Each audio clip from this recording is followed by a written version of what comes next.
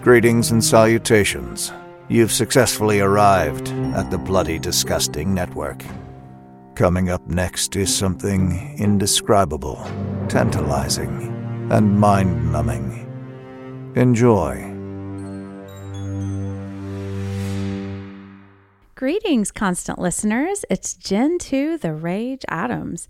Today we're unlocking an older Patreon exclusive episode from the Derry Private Library. This one dates back to last October and finds the losers celebrating the Festival of Samhain by naming 10 Stephen King titles everyone should pull off their bookshelves come spooky season. Joining the losers for this essential Halloween special is actress, writer, filmmaker, and podcast host Julia Marchese.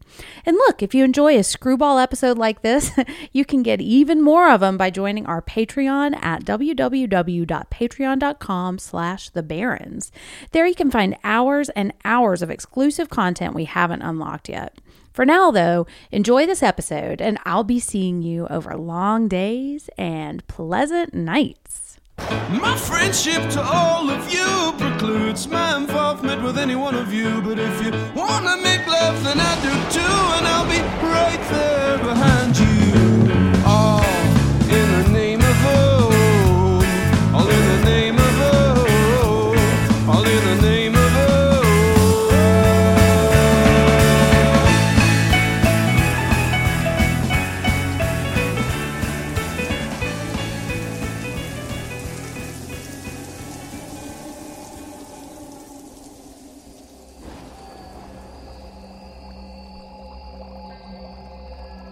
Greetings, constant listeners, and welcome to a spooktacular episode of The Losers Club, a Stephen King podcast.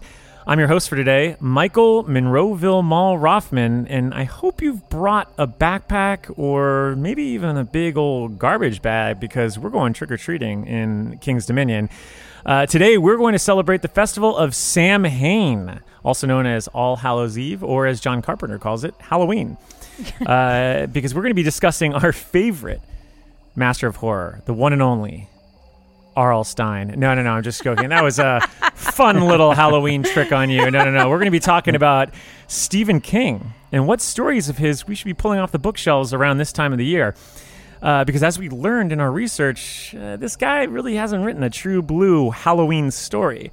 But the good news is, I don't know if you know this, but he's written like over hundreds and hundreds of scary stories that can easily be carved into a jack-o'-lantern, which is exactly what your losers are going to do today. So before we throw on the Monster Mash and head to the stacks, let's meet our fellow ghouls and gals joining me on today's episode.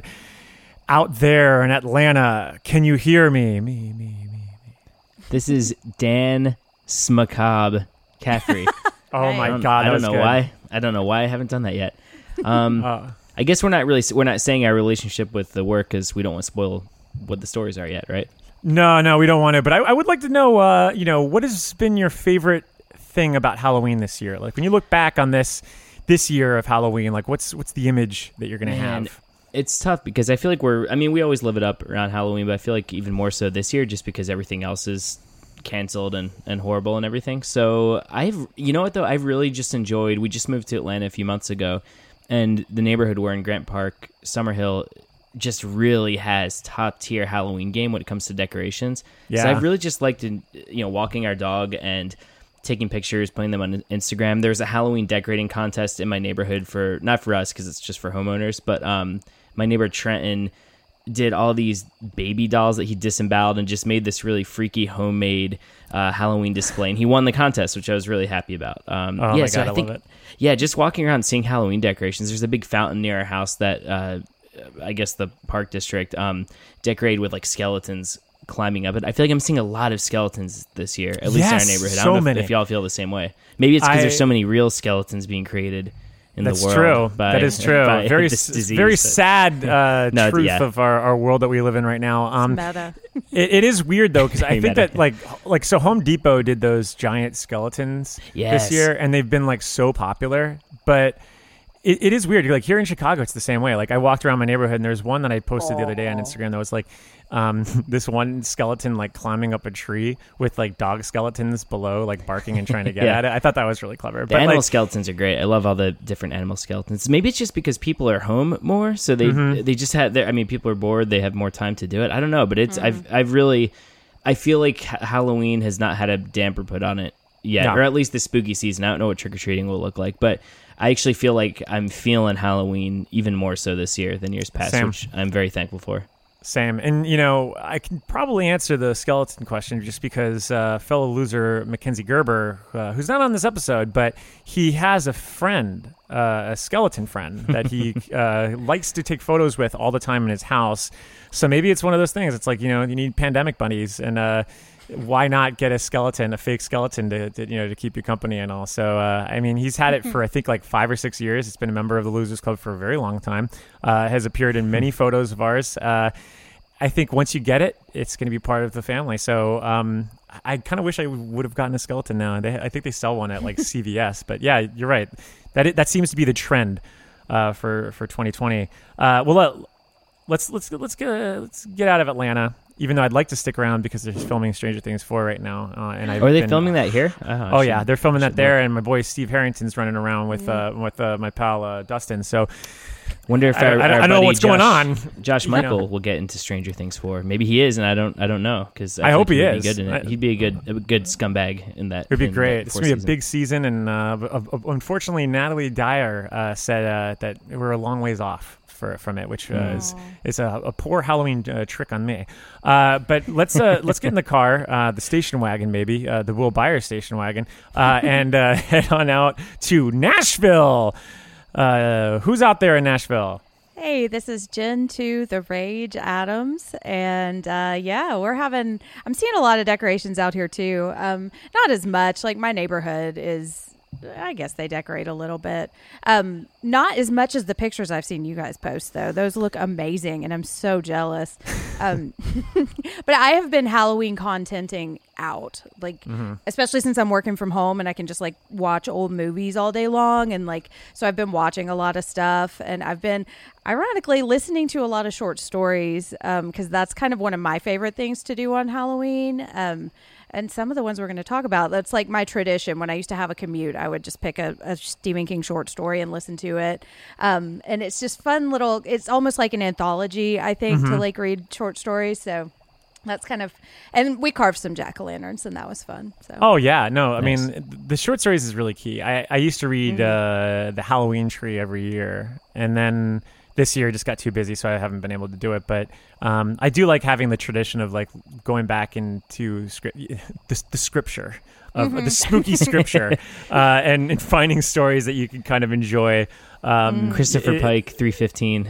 Yeah, it just my guy Alvin Shorts who gives me some real nice bite-sized stuff to go with my bite-sized candy. But well, that sounds fun, and I know that you've probably watched at least 50 or 60 horror movies over the last 2 weeks. And a lot of Supernatural as well. So much Supernatural, and we're going to be talking about Supernatural next month when Winchester Boys, the ride is over. So very sad and very excited, but I'm not crying yet. I'm going to save the tears for November.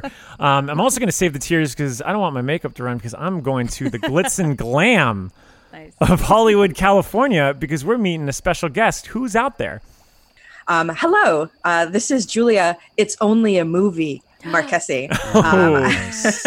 I am here, yes, in Hollywood, California, steps away from Grauman's Chinese Theater. Oh my gosh, that's so awesome. Now, what does that actually look like now during the pandemic? I'm interested to see what downtown Hollywood looks like. It's pretty empty. Yeah. You can't really you can't go in and put your hands in the handprints right now because they don't want people doing that for germ reasons, I guess. Yeah. I'm just a little bit sad because I live in this particular area because I can walk to 5 different movie theaters, and now the movie theaters are closed. So at this moment, it makes no difference. But I cannot wait for them to open again. That's what I'm waiting for here in 2020. Have you gone to now? One of the things I'm jealous about is I get press releases day in and day out, And I have seen so many fun things that are happening around Los Angeles right now. Like they just had Beyond Fest. I know Joe Bob just did his drive-in somewhere around outside of LA. There's like a Stranger Things drive-in pop-up thing also. Have you been able to go to any of these things this month? So I went to the drive-in, and it's a little bit, so I live by myself, so it's been very like isolating. And then I'd never been to a drive-in by myself, and then I went to the drive-in, and then it was really sad because I was surrounded by all these cars full of people, and yet I was sitting in my car like totally by myself, and I was like, oh, now I feel even worse. So, I think if you were going to those things with other people, it would be a blast. I think and I go by, like, if I to regular movies by myself all the time. Totally, love it. But you're sitting in an audience with, other people, right? So you can hear them or feel them or whatever. But then, like, if you're just in the capsule of your car by yourself, it's a whole different ball of wax. Oh, yeah. Caffrey, you could relate. I mean, I remember, didn't you go see Possessor alone in Atlanta? Yeah, I saw a double feature at the Starlight Drive-In here, Possessor and The Wolf of Snow Hollow. You know what, though? I enjoyed it, and I think it's, to Julia's point, I think it's because my wife and I had gone several times, before that, and she wasn't really feeling Possessor, I don't think. And so I just really went into it prepped that it was going to be a solo outing, and I had a really good time. That being said, I got to the drive-in like really early, like 45 minutes. I was the only car there. And I felt kind of scared and sad and like a loser for a little bit. But then other cars showed up. So it was super fun. But I think it's because I had already done it with other people. Yeah. Well, Julia, you've been very busy because you're hard at work trying to get one of King's stories made into a movie that we could actually maybe see at the drive-in. So do you want to what's the latest on I Know What You Need? Because this has been such an exciting campaign to watch unfold. Thank you. And I'd love to know how our listeners can help. Oh, thanks. Okay, so so I have a Dollar Baby contract for I Know What You Need. That's so cool. Which is my favorite. Awesome. It's my very favorite story by Stephen King. So I'm thrilled. And honestly, everyone's been asking how you get a Dollar Baby contract, and you just go on his website. You go to stephenking.com. There's a Dollar Baby tab, and you click on it, and it shows you the stories that are available to adapt, and you just there's like an email thing right there on the page, and you just send an email. It's super, super easy. Wow. That's so awesome. Isn't that crazy? Like, it's just, there it is, but so the contract is that you have to, it's $1 for 1 year, and you have to send Stephen King $1. And you really do. And you get, it's 45 minutes or under, and it has to be nonprofit, non-broadcast. So it actually can't be screened publicly, but it can be screened at film festivals and private links and stuff like that. Interesting. Okay. Yeah, because our buddy Billy Hansen, he just published a book called Spider Season, but before that he was doing a bunch of short films. I think he still is, but he was in the Dollar Baby program for Survivor Type. Oh wow, that'd be a crazy one to do. Yeah, it's good. It's as gory as you think it would be too. It is very gory. Yeah, but so were you just totally stoked when you pulled down the menu and you saw that your favorite story is on there? Yeah. Well, my it's not on there actually. Interesting. Okay. I asked off market. And, oh wow. Yeah, and I got it. So so that was like the craziest thing is I asked with like the expectation they would say no, but then they said yes. And then I was like, oh no, now I have to make this. Oh my God. And it was just like this, that was super exciting. And then the cherry on top is that I contacted the University of Maine where Stephen King went and where this story takes place, because he wrote it in 1976. They are allowing me to film on campus. So cool. Oh, that's awesome. And it means that this will be the film will be shot in the exact locations that he talks about in the story. Oh man, that is wild. That's so cool. I know. So awesome. it's like constant reader dream come true. So going to Maine and shooting it there, because I feel like Stephen King has to be in Maine, really. Like that's part of who he is. I've been thinking about that a lot lately, and I just tweeted the other day about how I really wish that more movies could actually go to where their actual locations were. It started because I was watching a fall movies, Jumanji, and not like I'm like looking at the source material and being like, oh, they better shoot it in a New England town, but like they did shoot it in a New England town, and it really like helps with the environment and of the scene in the movie and like the aesthetics and everything. And I was thinking about it even more the next day when I was watching like Thinner, and you know, and I love Thinner. I think it's actually a more superior movie than the book. But like one of the things I love about it is that it really does capture the Stephen King feel, and I think a lot of that is largely attributed to not only just the tone that Tom Holland captures, but the actual setting. Like I think you really do need to shoot there. Like I think there is a quality of New England that you can't get in like Vancouver or in anywhere really. I mean, it's so intrinsic to that area. So I love that. Honestly, that hooked me so much to your program there, because I think it's so fucking cool, and I think it's so awesome and such a treat to be able to do that, you know.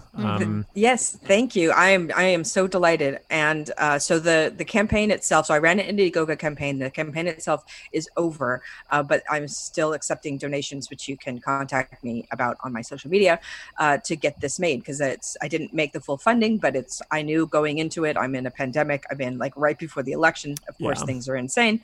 So I'm expecting what I'm expecting, but the support behind it was amazing. And especially the constant readers who really got on board and were really behind me. Like that more than anything means so much to me, because that's the crowd that I'm going for, right? Like I want to be, I'm one of you, and I want you to accept me as one of you, and I was. So that made me feel really nice. It's such a cool fan base, and it's over the last few years was really been such an escape. It's interesting that we're doing this 4 years later. Because this podcast really did start after the election of 2016, because it was kind of us as being like, all right, we got to have an escape. And it was already an awesome thing to be with friends and talking about Stephen King. But then when we actually got connected with all of the constant listeners and the constant readers, it was it's the most enlivening experience I've ever had in my life. And that's not hyperbole. I mean, it's just so nice. Like it's such a great fan base, and it's not toxic in any way, in which so many fan bases can be. And the support is just outrageous. And so, you know, I love the fact that people have been rallying around this, because I think this is going to be such a cool movie and such a cool story to adapt, especially right now, which we'll go into soon. Hey, spoiler alert. The story's on this list. So, but because I didn't want to dip too much into it, but I do think it's a very important story for today. But I did have a question. So when you said you're going to keep it to the time period, right? Yes. So it will be set in 1976. So cool. Very cool. So cool. I think it has to be, though, just for narrative reasons. Like it would change the entire story if it was set in 2020, or the future. You know, not during pandemic, but whenever, right? Like it would be. And I didn't want to change it. I wanted to keep it as faithful as possible. So you kind of have to shoot it when it was written. So have you gone to Maine before?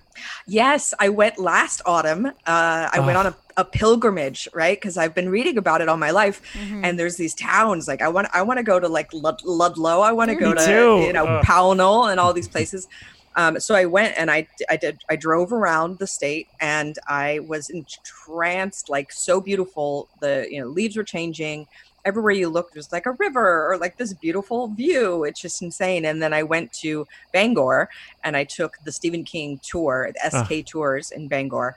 Highly recommended. So cool. And it's like walking through his novels, because, Derry's layout is basically Bangor's layout. So you can see the canals and the barrens and the Paul Bunyan and like the standpipe and like the whole 9 yards. And I was such a dork, because I was wearing my Stephen King rules shirt. And I'm like in the front seat of the van, bouncing up and down the whole time. And then they turn a corner, and there's the flag sign that like he took the name from this random store. And so I just saw it, and I just screamed flags like super loud, completely involuntarily, and then clapped my hands over my mouth, because I realized I just screamed flags really loud. And the tour guide, he's just like, yeah, we're going to get there. And I'm like, I'm sorry. I'm so excited. But we got to go to Stephen King's house and see, his beautiful big Victorian craziness. It was a dream come true. So then that's great, because now I get to go back, and the people who run the tour are going to be helping me with hiring local in Maine. Oh my God, that's so awesome. Cool. So I really want to help out local businesses and shoot there, and make sure that, because as we know, like the Maine, as Stephen King writes about, it's like a very insider outsider kind of thing, but it hasn't been like that. Like everyone's been very excited that I want to show the state and how beautiful it is. Well, I remember. Oh, sorry. Go ahead, Julie. No, that's all. When I was going to say, I remember back when I want to say it was Graveyard Shift, which I think was actually filmed in Maine. I remember we're really wanting to energize that, to have a kind of a local film scene in Maine, and obviously that movie didn't do too well. And I remember Stephen King was actually reading about that he was pretty heavily promoting it, not because the movie was good, but because he just really wanted more movies to film there. And so, yeah, I think that's great in general, and especially if it's a Stephen King story, like you said, it makes total sense to film there. One of the things I love was like the Undead and Buried documentary that John Campiano did, because it really showed just how much the locals got behind the Stephen King adaptation and the property, and it made me love Pet Sematary even more. Pet Sematary, yeah, and I think that movie works so well because it's in Maine. I mean, just Totally. the way the highway is right next to this really rural setting, that seems very specific to that, that town. Well, I'm so excited to see how this goes down. And do you think that 2020 it's gonna, or 2020? What am I talking about? 2021. Yes. Like I want to stay in this year anymore. Right. So yeah, we're looking at summer 2021 to film. Awesome. And then, doing post-production after that. And just, it's going to be a whole new world as far as filming goes, as far as, sanitation and keeping everybody healthy and safe and stuff. But it's just kind of got to go with the flow and go see what happens. It's very strange looking at set photos and seeing everyone wearing masks. Like I keep forgetting. I mentioned Stranger Things before, and I was looking at set photos from that, and I was like, oh my God, this scene, they're wearing masks. I was like, oh, you fucking idiot. They're fucking filming and they have masks on. Like, are you nuts? Like, and so it was just like them hanging out, like having a drink or something like that, or like a tab or something. And I'm just like sitting there like, well, why? Well, maybe there's a contamination that's going over Hawkins. And I'm just like, no, it's just a set photo of them hanging out. But it is strange. Can I just mention that that Tab just got discontinued, and I'm very sad about that because that's my very favorite soda. I love Tab. Oh, it's like discontinued now? Yeah, the Coca-Cola's not going to make it anymore. Wow. So well, sad. now that joke in Back to the Future is really going to be dated because so you think they'll regret that if it's featured in Stranger Things? I think they will. But, yeah, maybe they'll bring it back seasonally, or I just had it's like some pumpkin spice. Yeah, like I had some blueberry summer. cereal and Count Chocula. Maybe it'll be like that every 4 Halloweens or something like that. A girl can dream. Yeah. Well, we just have to demand it, Yeah, I mean that's all it really comes down to. I mean, like I was demanding apple cinnamon Eggos for years, and hey, they're back. So look, it could happen. Eggos were discontinued? Well, apple cinnamon Eggos were discontinued. So, I did not know that. Yeah, I'm the only one that was crazy that wanted him. Like I'd go there and be like, blueberry, like where are my apple cinnamons? And so finally they came back. And I've literally, during the pandemic, because they've only been at Target, so I've literally walked like 2 miles to my Target to go get it and then come back. And I'm like carrying like 4 boxes. I look like 11 from Stranger Things. Anyway, look, Stranger Things 2 takes place on Halloween, and we're talking about Halloween. So that's a really stretch of a transition. But I wanted to ask before we get into our list, why do we think King has never really made like a straightforward Halloween tale? It's strange. I mean, he's had, obviously we're going to be talking about it, but he's had stories and novels that have taken in and around it, but he hasn't really had just like a literal dead-on, straightforward, this is a Halloween story. And I'm wondering, like, why not? I mean, it seems weird.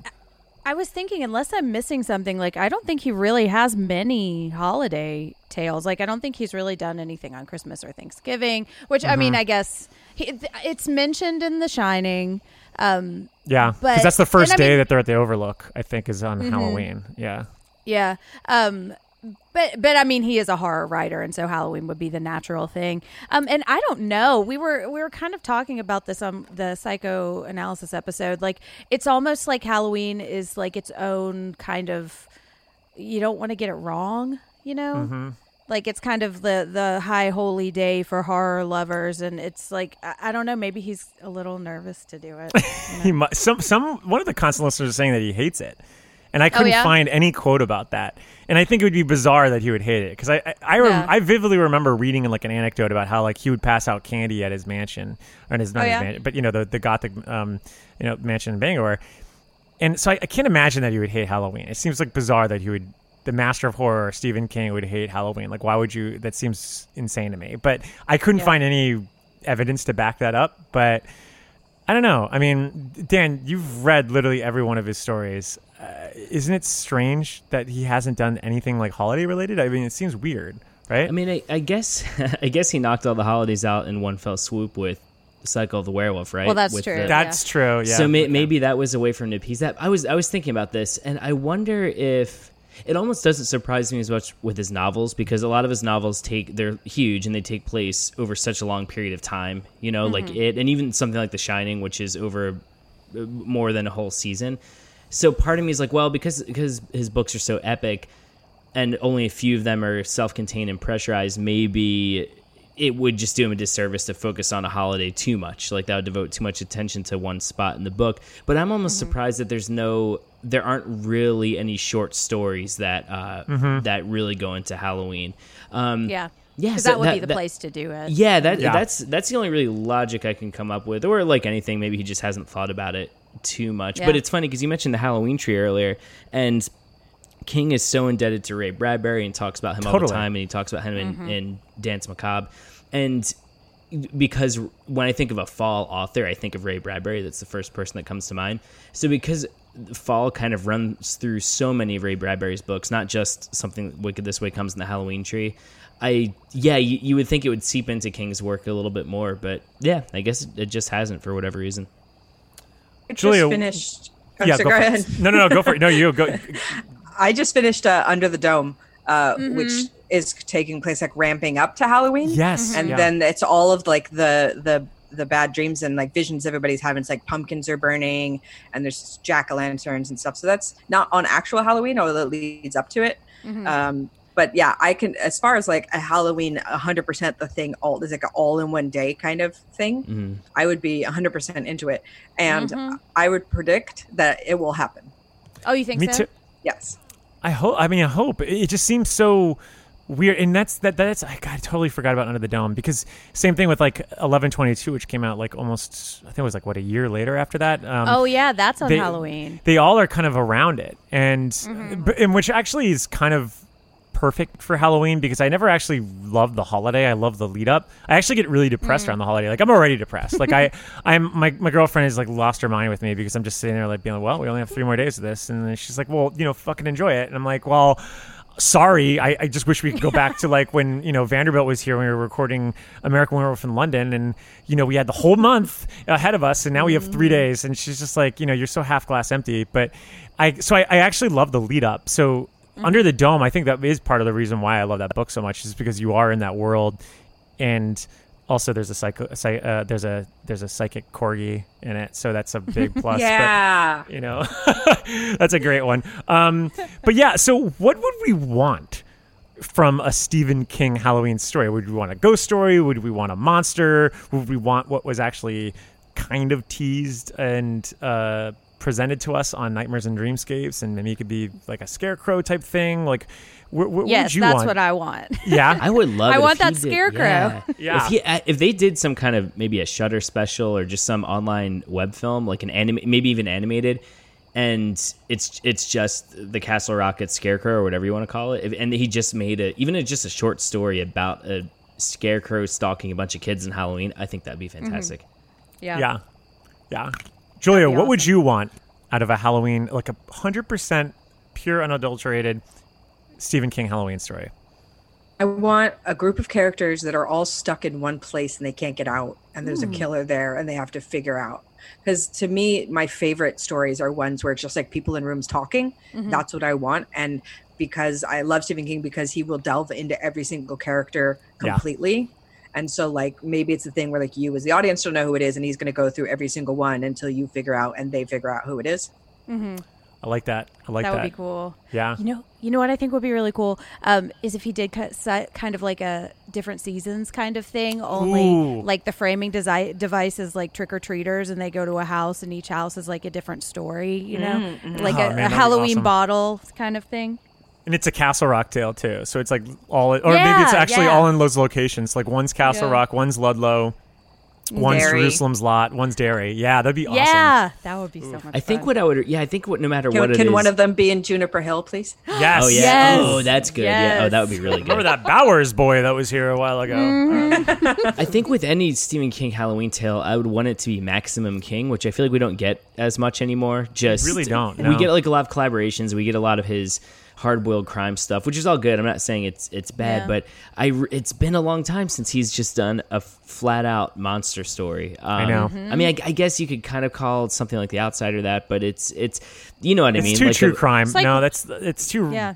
steeped in reality. like at something that, that on its surface and the way it's marketed just screams Halloween the way that the movie Trick or Treat screams Halloween. Just him Yes. going, just turning up the volume, turning up the lights to orange. That's why I would, whatever it was, I would just want it to be just like you can smell the pumpkin coming off of it. That's Yeah. yeah.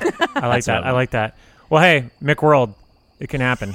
But what has happened are all his stories, and we love Stephen King because look, like chocolate and peanut butter, you can't have Halloween without the king.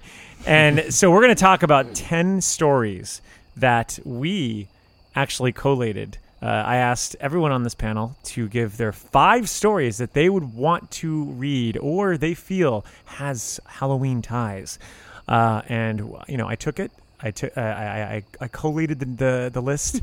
I tabulated the numbers. I did the Gerberlytics, if you will, and I came up with a top 10. And we're gonna go through our top 10 to 1. And don't worry, constant listeners. I asked you. I know you did. You're sitting there just screaming and being like, "You asked us also. What are you talking about?" And don't worry, we're gonna get to you. We got you. But first we got to get to ours. And at number 10. Because we're going to start this right now. We're going right in. I got the pumpkin. I got my knife. I'm going to get the little top, even though it always takes me a little long, and I'm always wondering, should I go a little wider or should I go smaller? What if it falls in? Oh, my God.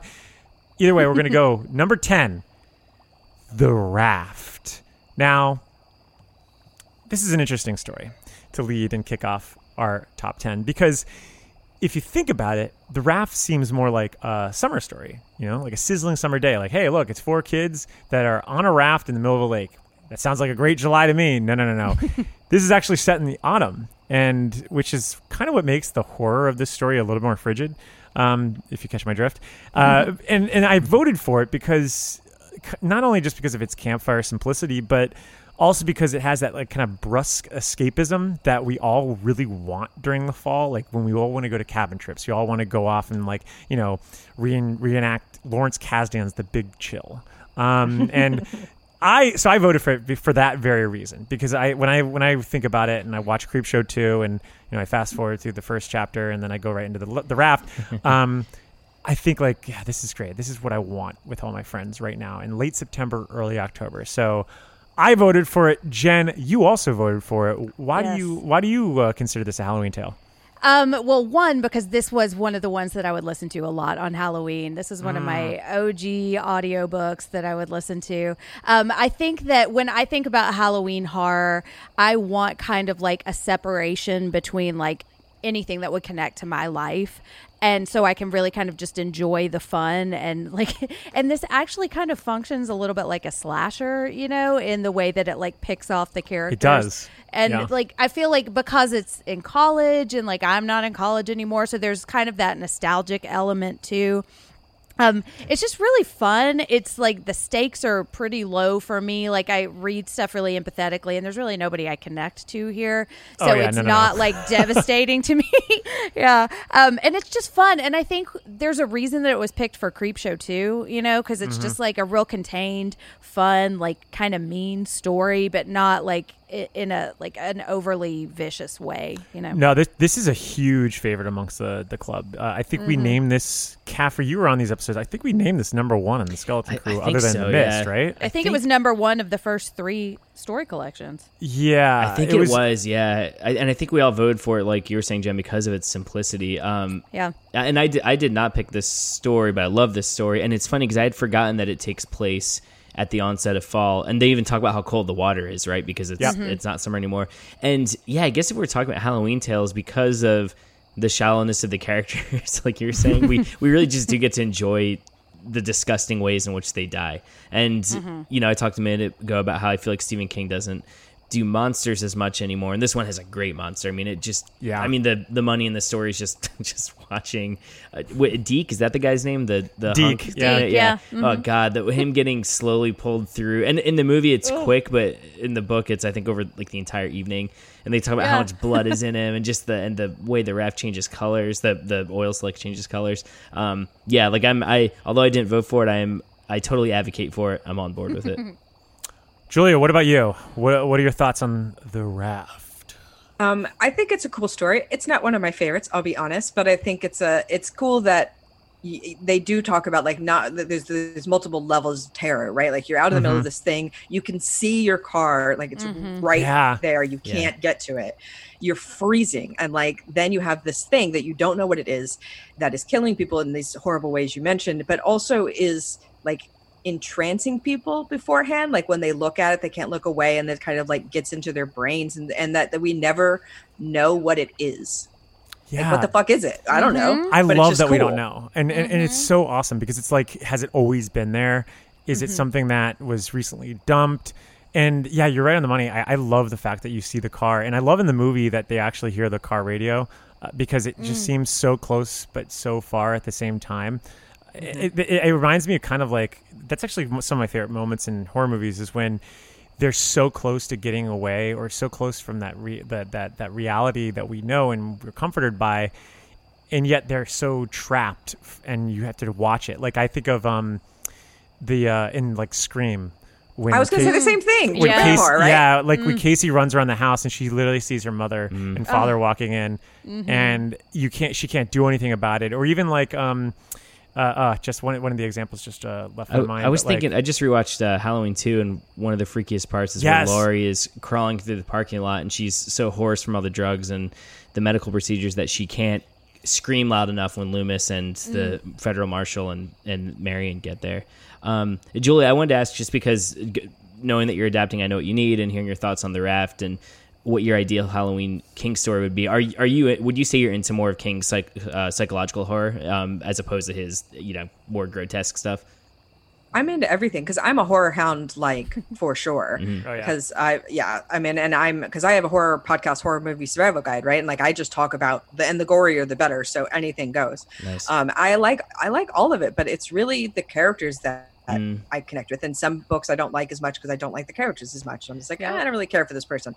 But then there's ones that I fall in love with that person, like Roland, like someone like that, right? And you're just like, oh, I love you, Roland. I will follow you anywhere, even to the tower. It would be funny if Roland was on the raft. King just rewrites the raft, puts Roland on there. Just shoots like a Finney appears and he's just like, seems like you guys need my help. And they're like, oh my God. But the what characters are not very likable. Yeah, the characters are not super likable. And it has one of the more problematic endings for characters of all time. Like, it's kind of, it's a little dark. Especially in the book. Yeah. It's really, I mean, the movie's really bad. Laverne? Yeah, because like honestly, you could have had it where at least she was awake, but it just seems so like every time I watch it, I'm still just like, oh man, like what? Even as a kid, I was just like, what are you doing? Like this seems so strange to me. But hey, he gets his. And I kind of actually love, I love the Creepshow 2 ending more than the book one because I think it's more true to the EC Comics spirit. Just of like, it kind of goes into the thing I was just talking about, where like you're so close and that there you go. Nope, the wave. You were like, your hubris got the worst of you, but or the best of you. It's like the gotcha moment. It's like the stinger from the EC Comics. I love it. Yeah. Well, hey, speaking of EC Comics, Bernie Wrightson illustrated this next entry in our top 10, Cycle of the Werewolf, which the club recently adapted with Shiloh the dog. That is my favorite. That was so cute. That's great. Our celebrity pet, the clubhouse dog. So anyway, Caffrey, you had this one pretty high, so I'm giving you the floor to talk all about Cycle. Yeah, and I think because of the Bernie Wrightson art, Bernie Wrightson, I've been reading a lot of his comics during the spooky season. He has that great version of Frankenstein that he illustrated, and of course the Creepshow graphic novel. Even I don't associate The Stand with being a very Halloween type novel, but even the illustrations in that, there's something about the way he draws people's muscles and just all the grossness that I really just associate with Halloween. And then the obvious thing we've talked about already, it was, at least at the time, the only thing I could think of, the only King tale I could think of that actually takes place on Halloween, if only for a little bit. And it's funny because we get to see all the holidays in a sense, right? But I really remember that illustration of the little kid dressed as Yoda, and he's at the door of the preacher and everything. And that reminds me of E.T. when they're walking around, they see Yoda. I don't know. There's just something that really seems to be having a lot of fun with Halloween for it. And I don't know, werewolves are one of the classic monsters, right? It's like vampires, mummies, creature, the Gill Man, and werewolves. And so I think because it's such a straightforward monster tale, it's just one that I always love reading in October, and just one that really screams such straightforward horror to me. And it's just a lot of fun too. So yeah, that's why I picked it. Yeah, and the Bernie Wrightson art, I mean, is outstanding. Yeah, I had this actually in my top 5 before I swapped it out for. I think I might have put Pet Sematary in there at last minute or something. But I agree. I mean, I think there's something that's so easy and breezy about this that why wouldn't you pick it up? You know, it's like this is the easiest thing that you can get in and out of with King, with the exception of one other title that I'm going to talk about a little later. But Jen, what are your thoughts on Cycle? I love it. I'm not a huge werewolf fan, but I really love this story. I think because it's so unique and it's kind of like this little oddity of a book, you know. What I think my favorite part of it is kind of the earlier parts of the year where it's like the little vignettes about different people in the town. And it reminds me of like my favorite parts of Salem's Lot when they're just kind of learning about the town, and like it's not necessarily connected to the story, but I just always think of the Valentine's Day lady. That's so sad. Yeah. And it's so like it is like straight up kind of horror, but because like you see a full cycle of the year, it's like little snapshots in time, and it's really cool. It is kind of funny that I don't think there is a death in the October one. I think it's just them. It's literally like them talking about how he's missing an eye. And then because that's the reveal, Yeah, reveal, right? Mm-hmm. So it's the death of his innocence because he knows that he cannot trust his person anymore. I don't want to spoil it. Which feels very Ray Bradbury. I feel like that's a theme taken right from that. I agree. Yeah. Julia, what are your thoughts on Cycle? I have to confess, I have not read it. It is one of the ones that I have not read. I have seen Silver Bullet, which I know, of course, people are. Yeah, I like it. I mean, Corey Haim for the win. But I'm not kidding. I've been a Corey Haim fan since I was like 7 years old. Love Haim. It is. So yeah, I don't know. I feel like people always think that I've read everything, and I'm like, I'm getting there, man. I'm going as fast as I can. And it's like a lot. It's a lot. Because in the last 2.5 years, I've read over 40. Oh, wow. So I'm like really getting there, but it's a long process. So Cycle of the Werewolf is, because it's not, as far as I know, connected to the Dark Tower, and I'm reading everything connected. So things that are not connected, like I just picked up a copy of Dolores Claiborne, but won't be reading it until after I finish everything because I'm waiting for the Tower connection because I'm a big dork. Love it. I love it. I think Silver Bullet's pretty close to the book too. It is. It has yeah. to mess with like the linearity of it a little bit. They don't have the winner, unfortunately, but that's yeah. It's funny, Julia, you saying Corey Haim, because I'm trying to think outside of some of the old Universal stars or the Hammer Picture stars. Is there another person who has also been in a classic vampire movie and a classic werewolf movie? Because Corey Haim's got Lost Boys, and that's like, actually a good point. I was just thinking, like, I can't say that from any actors, let alone teens of his generation. How about his pal Corey Feldman, who fought the modern Universal monster in Jason Voorhees, which is that's true. That's true. And you get Monster Squad kind of like takes all the bases right there, right? Yeah, that's true. Get all of them. Yeah. Well, look, in Monster Squad, you have 4 kids. They all have parents, but they also have grandparents. And in our 8th, the worst transition.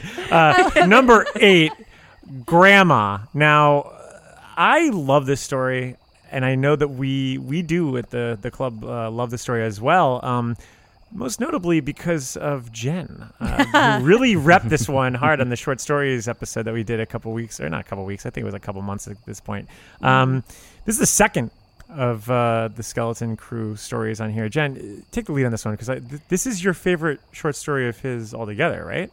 Well, yes and no, because when I said it was my favorite of the first 3 collections, and my favorite overall is actually on this list that we'll get to. Ooh, but I'm excited. Okay. It's my second favorite of all of his stories, and I love it. I think I'm just kind of really obsessed with witches. So, and I don't feel like he's written very many witches. Like, I don't know if I would rather a witch story or a Halloween story, and I might lean a little towards witches, unless you could put the witch story on Halloween, which would just be amazing.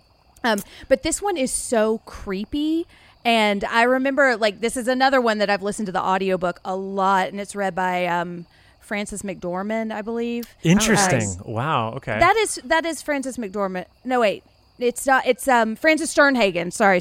Oh, okay. Totally different. Yeah. But of Misery and I believe Golden Years. Yep.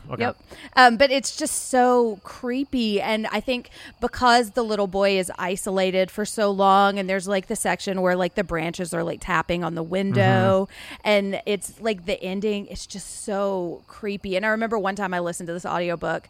I really just wanted to scare myself, and so I just sat outside of my parents' hot tub one night and just listened to it by myself as like the sun went down, and it's pretty long, so by the time it was over I was like terrified.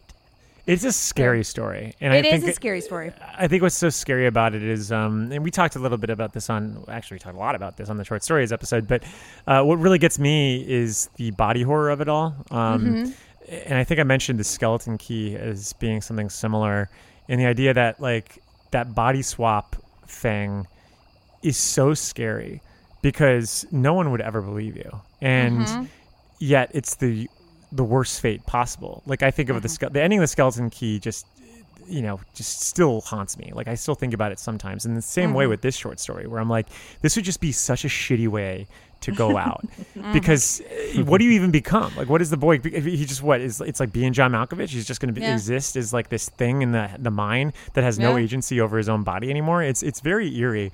But yeah, I could see. I certainly can see the Halloween connection here because, look, you got your ghosts, you got your ghouls, and you got your witches. So I think McDonald's pretty much set that straight with the pumpkin, the ghost, and the witch. And the same thing with Halloween 3: Season of the Witch. Caffrey, Grandma. What are your thoughts? Love Grandma. Yeah, and it's funny because now that we're talking about werewolves, we're talking about witches, and yeah, I think when it comes to Halloween, I just love things that tackle those monster archetypes, and we'll get to a lot of them, I think, on this list. Not I think, I know, because I've seen the list. You're staring at it. I know, I'm looking right at it. I know what's coming. Yeah, and it's funny. Yeah, I like that you say the witch thing, Jen. I'm trying to think. I mean, I guess King has visited witches a little bit in some of his books, but this is really the only one where it's the focal point, right? And it just seems like a good opportunity. You have Rhea the Coos, you have the witch and it, you have some other thing. It's not like he doesn't play with that imagery at all, but yeah, this is really the one where it's the main villain. Have y'all seen Tales from the Dark Side, the anthology movie? Yeah. And the framing device around that. I know this. I don't know if Stephen King wrote the whole thing, but I know some of the stories are based on his stories, and they have a witch as a framing device for that. It gets a little goofy at the end, but not only a witch, Debbie Harry, aka Blondie, is the witch. Oh my God, yeah. With is it Matthew Lawrence? That's the little kid, right? Yeah. And he breaks the fourth wall at the end. It's crazy. Is that Mrs. Doubtfire fame? Oh yeah, Matthew Lawrence. This is like pre Mrs. Doubtfire, like young Matthew Showtime. Lawrence. Yeah. But yeah, so yeah, no, I don't think I had this one on my list, but I also think what's the sense? Skeleton Crew, right? Skeleton Crew, yeah. Skeleton Crew. Yeah, and I think we talked about this. Skeleton Crew when we reread it, I thought was a weaker collection than I remember it being, but the ones that are good are really good, and I would count Grandma in there. It's funny because going back now, having gone through 4 Past Midnight and Nightmares and Dreamscapes, I'd probably rate Skeleton Crew a little higher. It's certainly no Night Shift. Night Shift is always just a 10 out of 10. It's probably my go-to Stephen King novel to give anyone. No, it is, and it's certainly one of the more emblematic King novels, but Skeleton Crew is pretty close in terms of like when it hits and it meets target. It's so fun. There's some great stuff like Grandma, The Reach, The Raft, The Mist. Yeah. I mean, there's anything that starts the with Jaunt. I mean, it's pretty wild. Oh, the Jaunt's so good. Jaunt is freaky, and I think too, it's funny because I love Night Shift, and then his kind of middle period of short story collections I'm not crazy about, but then I actually really like the more recent ones he's had, like Just After Sunset and Bizarre Bad Dreams. I think he kind of got his short story game back down the line. I agree. Yeah. Yeah, the little green god of agony is really scary. Oh, yeah. That's a good one. Julia, what are your thoughts on Grandma? I think it's a cool story. I'm glad that you mentioned Skeleton Key, because that's a movie that doesn't get any play that should. Right? Because it's awesome. So weird. And it was also... Really? Yeah, no, I should. That's really creepy. As far as I can tell, like nobody's seen it, because I saw Get Out, and then I was like, oh, it's like Skeleton Key, and then they were like, what? And I was like, but okay, no one's seen it. All right, and I shouldn't say anything about it then, right? So yeah, because that honestly, like, yeah, because I don't want to spoil it, because the ending is literally shocking. Like, I actually was more shocked by that ending than I was with The Sixth Sense. Wow. Yeah, I just remember walking out being like, that is my ultimate fear, and I don't want to ever think about this or watch this movie again. Like, it was almost like what I had to tell myself. Like, I remember when I left The Craft as a young kid, and I was just like, well, her hair's gone, and that's so mean, and like that's my biggest fear is like losing hair, and like I remember my mom having to be like, well, she becomes nice at the, she's the nice one at the end. Maybe she goes back and like, has her hair grow and like, and she, the girl learned her lesson or whatever.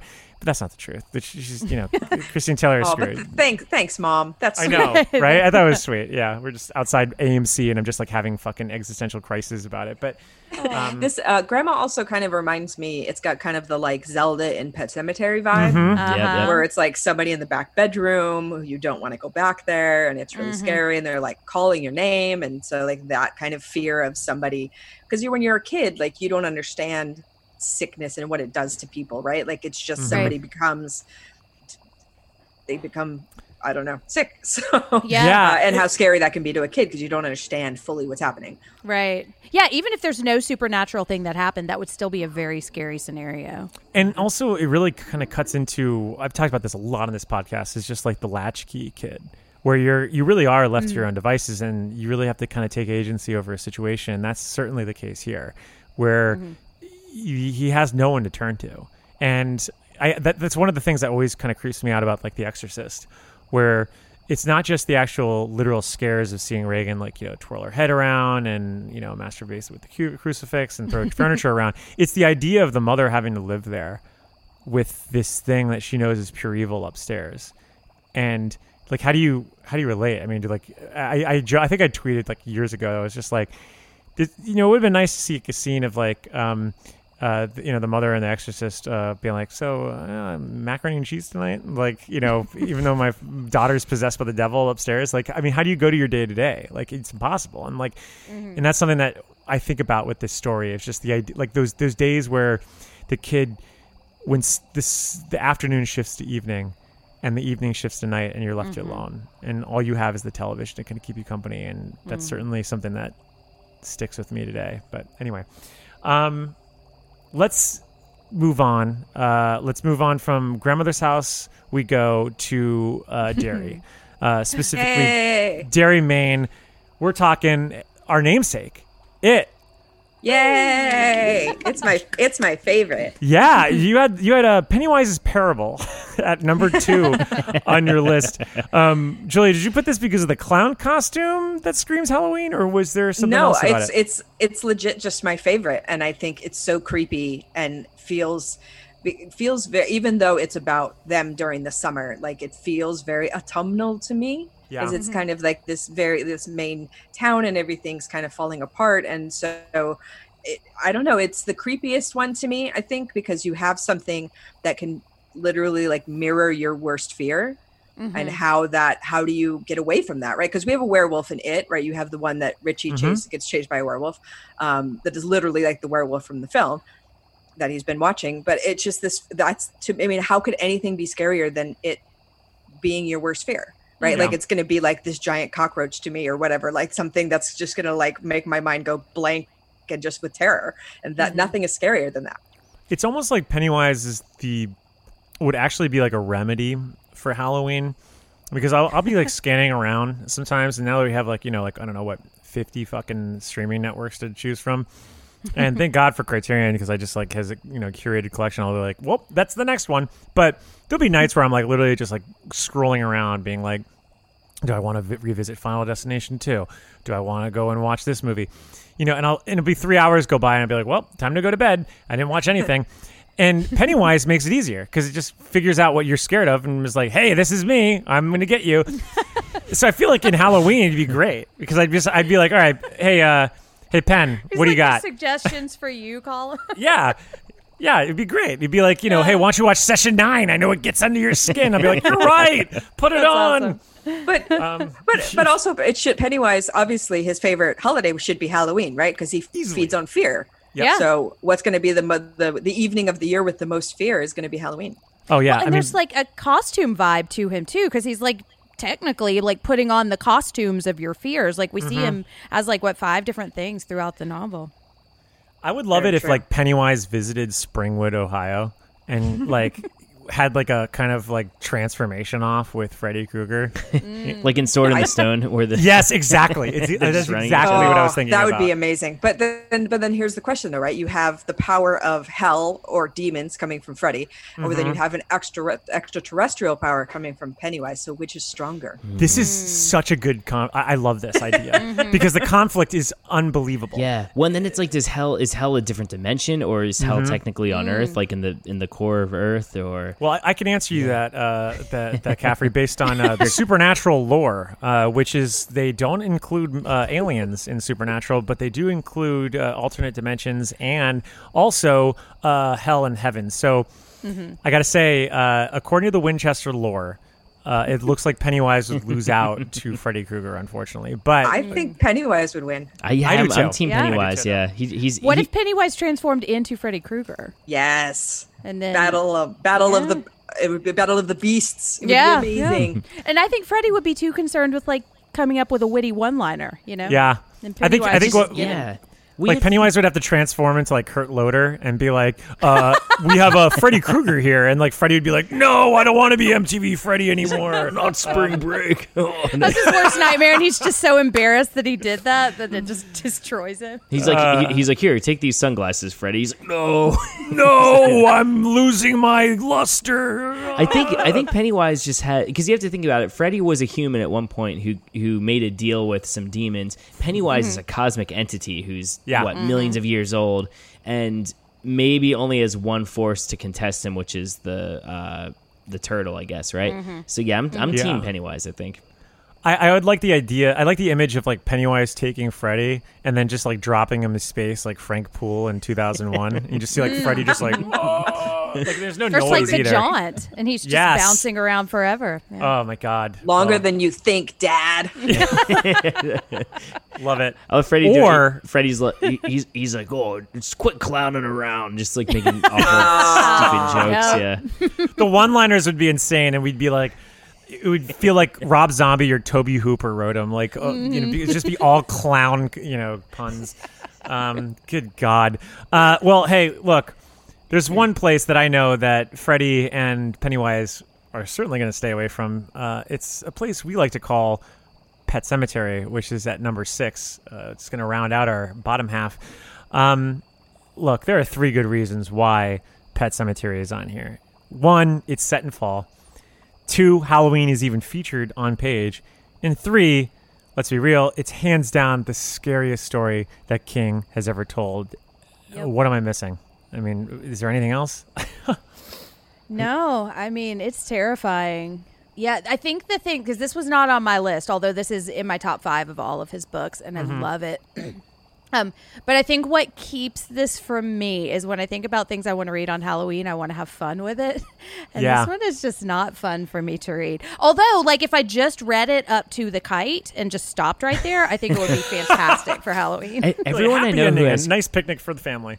Everyone I know who has read the book before they had kids and then reread the book after they had kids has that same feeling. Like, oh my God! I was talking to. I did it once and I literally could not turn the page. I was talking to one of my professors in school, and he likes Stephen King a lot, and I saw him walking around the Pet Cemetery. He was rereading it, and I'm like, oh, isn't it great? How is it? And he's like, yeah, it's not fun this time around. It's just like making me really sad about my kids. So yeah, but this used to be my pool read. Like, I love it. Wait, your pool read?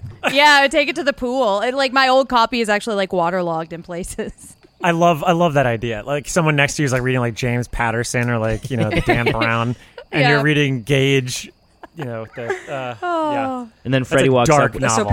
Freddie walks really up with is. sunglasses. What you reading? He's like, "Here, I recommend this." And then Pennywise comes out. Sounds like a nightmare.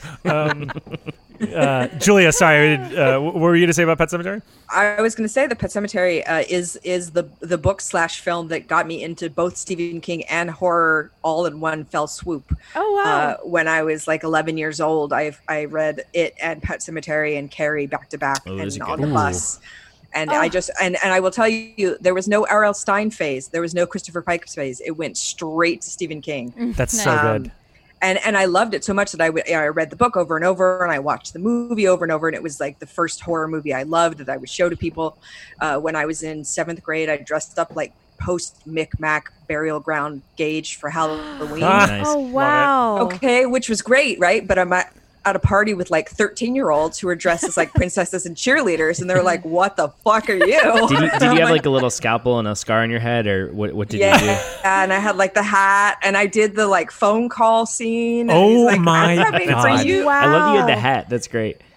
That's Of so course. cool. That's so Yeah, cool. I had a little like blue velvet tunic on. Oh I man, felt so you great, did the but, whole yeah. burial gosh. gown. Wow, that's awesome. Yeah, That is hardcore. amazing. So I think what makes Pet Sematary so scary, and actually I don't have children, so I've never read it as a parent, and I feel like it would be far more terrifying Yeah. that way. But I love not only this fear of children dying, but also people coming back to life and they're changed. You don't know how, and then you have the scariest part for me of both the book and the movie is Zelda, right? Like this. And how monstrous they make her, and how it's just this thing that you feel like Rachel will never get over because it's just this thing that haunts her. And I think my friend in high school, I went to a performing arts high school, and for a monologue, she did Rachel's like Zelda monologue for good. her Oh, monologue wow. once. I was really, really happy. I don't think the teacher was very happy, but she was very happy. So I just think it's very well written. It's very scary. I love how Maine it is. Yeah, huh. And I think if you're gonna give a book or recommend a Stephen King film, you can't really go wrong with this. Mary Lambert did a kick-ass job with Yes. the movie. Then went on 100% to agree. do Pet Sematary 2, which is so different than the first one. I'll say it that way. But I saw that movie a bunch of times because I was in love with Eddie Furlong. So, Me too. Yeah. Yeah, so I saw it in the theater like 10 times. I was super into it. Also, too, Yeah. the first movie has generated what I would say is now one of the Halloween music staples with the Ramones song. yeah. Like it's like I feel like it gets put on any Halloween playlist and everything. You can't go wrong Yeah. with the fucking Ramones. Yeah. Yeah. Oh no, not at all. And what's weird is like the story itself has like all the accoutrements of like the holiday. I mean, you have the graveyard, which is like the most iconic location you could possibly have.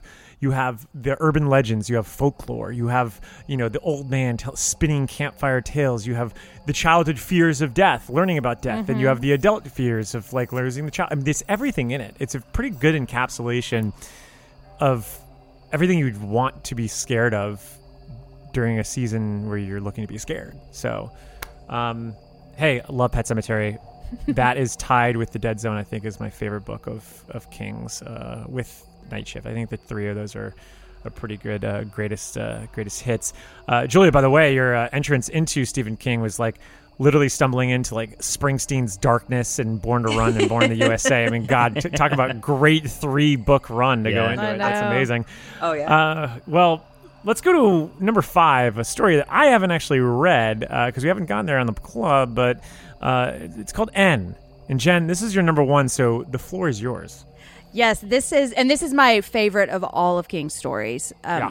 I love it so much. I'm not going to spoil it, but it's about a man who goes out to take photographs in a field, and there's kind of like a Stonehenge vibe, and there's a little bit of Cthulhu, Great God Pan kind of tie-ins, but there's also like it's an epistolary story, so it's told through these psychiatrist notes about a man who has obsessive compulsive disorder. And so it starts by him talking in like a lot of detail about like counting shoes and like touching like the knobs on his oven. And it's just, it lulls you into this man's head. And then I don't want to spoil it, but like there are things that he sees sometimes and not always. And so it's like you're not quite sure if you should believe him, but he's so meticulous in describing it that it's like the building dread, you don't realize it's happening until you are like it's right in your face, and it's so creepy. I think it's perfect for Halloween because although it talks about, I think, over the course of the year, and it really talks about solstices, like the autumnal solstice and the winter solstice, rather than actually Halloween, but it's in the middle of a field, and there's a lot of like kind of autumn feel to it, you know, and it's so creepy, and I love it. And I was actually listening to it on my walk earlier today because it's one that I can just listen to over and over again. It's so good. Do you concur, Caffrey? I do. And now I've only read this story once, and that was back when I read Just After. It's Just After Sunset, right? Not just It is before. Just After Sunset. It sounds like a Linklater movie. It's like, oh, just does, yeah, yeah. Just After Sunset. Yeah. man, I saw a first edition of it at the Book Nook in Atlanta this past week, and I didn't buy it, and I should have. I'm regretting it now. It was like $8. I don't know why I didn't. Anyway, it doesn't matter. So what I remember, and yeah, without going into spoilers, that I thought was really freaky of this story is that the evil and what is actually scary or what is actually dangerous in the book is very vaguely defined, which I remember being really scary. Like the things get blurred a lot, the sense of reality and the threats in it. And yeah, it's funny because the imagery I remember most from it is just a guy standing in a field, which feels very Halloween-y to me. But yeah, it's funny because it's such a hard story to talk about without spoiling it, right? It's kind of impossible to talk about. But I do concur completely. I might have to reread that one. It's so good. It's got some kind of Crouch End vibes to it. Oh, yeah, very Crouch End. Yes, very, very, very Crouch End. Which is another one of my I like it favorites. better than Crouch End, but it's... I do too, yeah. Which is also very Lovecraftian too. Yeah, and that's what I like about this story is like it's like it feels kind of to me like you took like Lovecraft and like The Wicker Man and kind of like put them together. Yes. And I don't mean The Wicker Man and like you have this group of people on an island or anything, but just like that feel of like these giant open fields, like you should feel very serene in, but you don't. You feel very scared in. Yeah. And I love the Lovecraft like mind break, which is my favorite thing about him. That you can, see something so horrifying that you're just gone immediately. Yeah. Like you're just not there anymore. And like that's awesome. And I think that like Pet Sematary, that kind of happens is like. Lewis kind of like once his hair goes white is just kind of gone, right? Like he's not like lights are on but nobody's home, like that kind of. I love that when characters are just twang and then like, oh well, they're gone now, Yeah. I think too with go for it. I was gonna say I don't always love the Lovecraft connections, and not just in King stories, but every horror novelist. Like, I'm just not a huge Lovecraft fan. I think sometimes it feels. I don't know, when the big reveal is like, oh, it's a Lovecraft thing, cool, or tentacles and elder gods and shit like that. Like that's not always my favorite thing in King stories. But I think why I like it and is because it just feels tied to something so much more psychological. And like I said, the best way I can say is it's vaguely defined. And so, yeah, it's like one of the times I really like the Lovecraft connection a lot. Yeah, because the only time I've really the first time I picked up on the Lovecraft connections with King was, I think, Jerusalem's Lot, because that feels like almost like him trying to just do an early Lovecraftian story. Even the way it's like written told through too, letters with the time period and everything. Yeah. Well, hey, look, this is not really a spoiler per se, but this was Jen's number one at number 5, and we're going to be going through all our number ones the next, in the next few entries here. And at number 4, Julia's number 1. Woohoo! I Know What You Need. Yeah. Now, what makes this stand out to you as a Halloween tale, and more importantly, what draws you to this story in general? I think what makes it a Halloween tale is just like the overarching feeling of dread that, but it's also very mundane. That something that someone that you think looks or acts very normally is actually behind the scenes not normal at all. So the thing that draws me to this story is so I have kind of odd taste in boys. So I am known for I think Norman Bates is really adorable. This is like pre-Psycho, like before he turns, right? When he's like just like eating candy corn out of his pocket. Oh, he's a just sex pot. I love him. Yeah. He's adorable. No, he is. The candy corn is dead. I was literally just going to say that. He's so cute. Yeah. Yes. So like Norman Bates and like Eric Binford from Fade to Black and like Martin from Martin and Arnie from Christine. Like I really am fucking hot. Like Keith Gordon and Christine. fucking shit, man. Yes. Like as the nerd or the greaser, I'll take either one. Like hot. So I have this kind of weird, like, they're like, you kind of feel sorry for them and you can tell that there's something wrong with them, but you just kind of want to help them because of that. So I feel like Edward is the main character, and I Know What You Need. Like, they describe him within paragraphs of this first story, and I read his description. I was like, "Yep, I'm on board." Like, and and they're like, he's described as like he's unkempt and he's wearing a too big fatigue jacket and he's wearing big glasses and like his socks don't match and like nobody else reads that and is like, yes, but I do. And so for me, like I was on board with Elizabeth as like, oh, kind of into it. Like he's kind of weird. His deal and going along with that and I think I love the story because it's a love story, even though it's Stephen King love story, right? So it's super twisted, but there is this really intense love story that like it's where's the line between love and obsession, and like where does obsession take you? So if we talk, I would like to talk a little bit more about it, but I would like to hear your thoughts on the story first because I don't think I see it anyway the way anybody else sees it. Caffrey, you go for it. I mean, it's interesting because from what I remember when we talked about it on the Night Shift episode, we talked about being a kind of exploration of toxic masculinity a little bit, and what's the main dude's name in it again? Edward. And Edward being almost kind of like a neckbeard, you know what I mean? Yeah. So it's interesting. What is the neck? Oh, neckbeard. I mean, I know what literally is, but what is it metaphorically? Like, I guess maybe a better way to put it is someone who considers himself a nice guy, like will actually call themselves that, and they feel like they're owed affection from someone they're into just because they're nice to them, that kind of thing. Like an incel kind of. Yeah, very much. Exactly. Yeah, totally. And I think like and yeah. So it's funny because I was pondering while you were saying that was because I feel like we looked at it as this very kind of negative thing by the end of it, but yeah, it totally can be a love story too, right? Like it's a love story that goes very, very, very, very sour by the end of it. Sure. Yeah, and it's and I'll be interested to see how you tackle this in the film too, because I like the story a lot. And I know in the prose we had talked about how maybe the kind of voodoo stuff got a little heavy-handed at the end, but at the same time that does feel like a very Halloween thing. Yeah, sorry, what were you gonna say, Julia?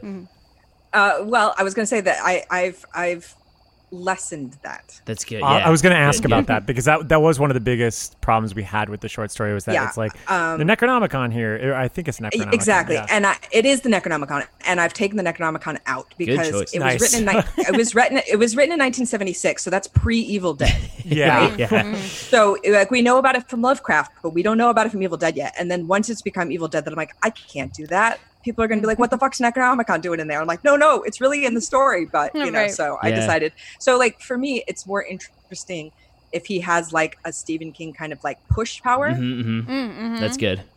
I like that. Yeah.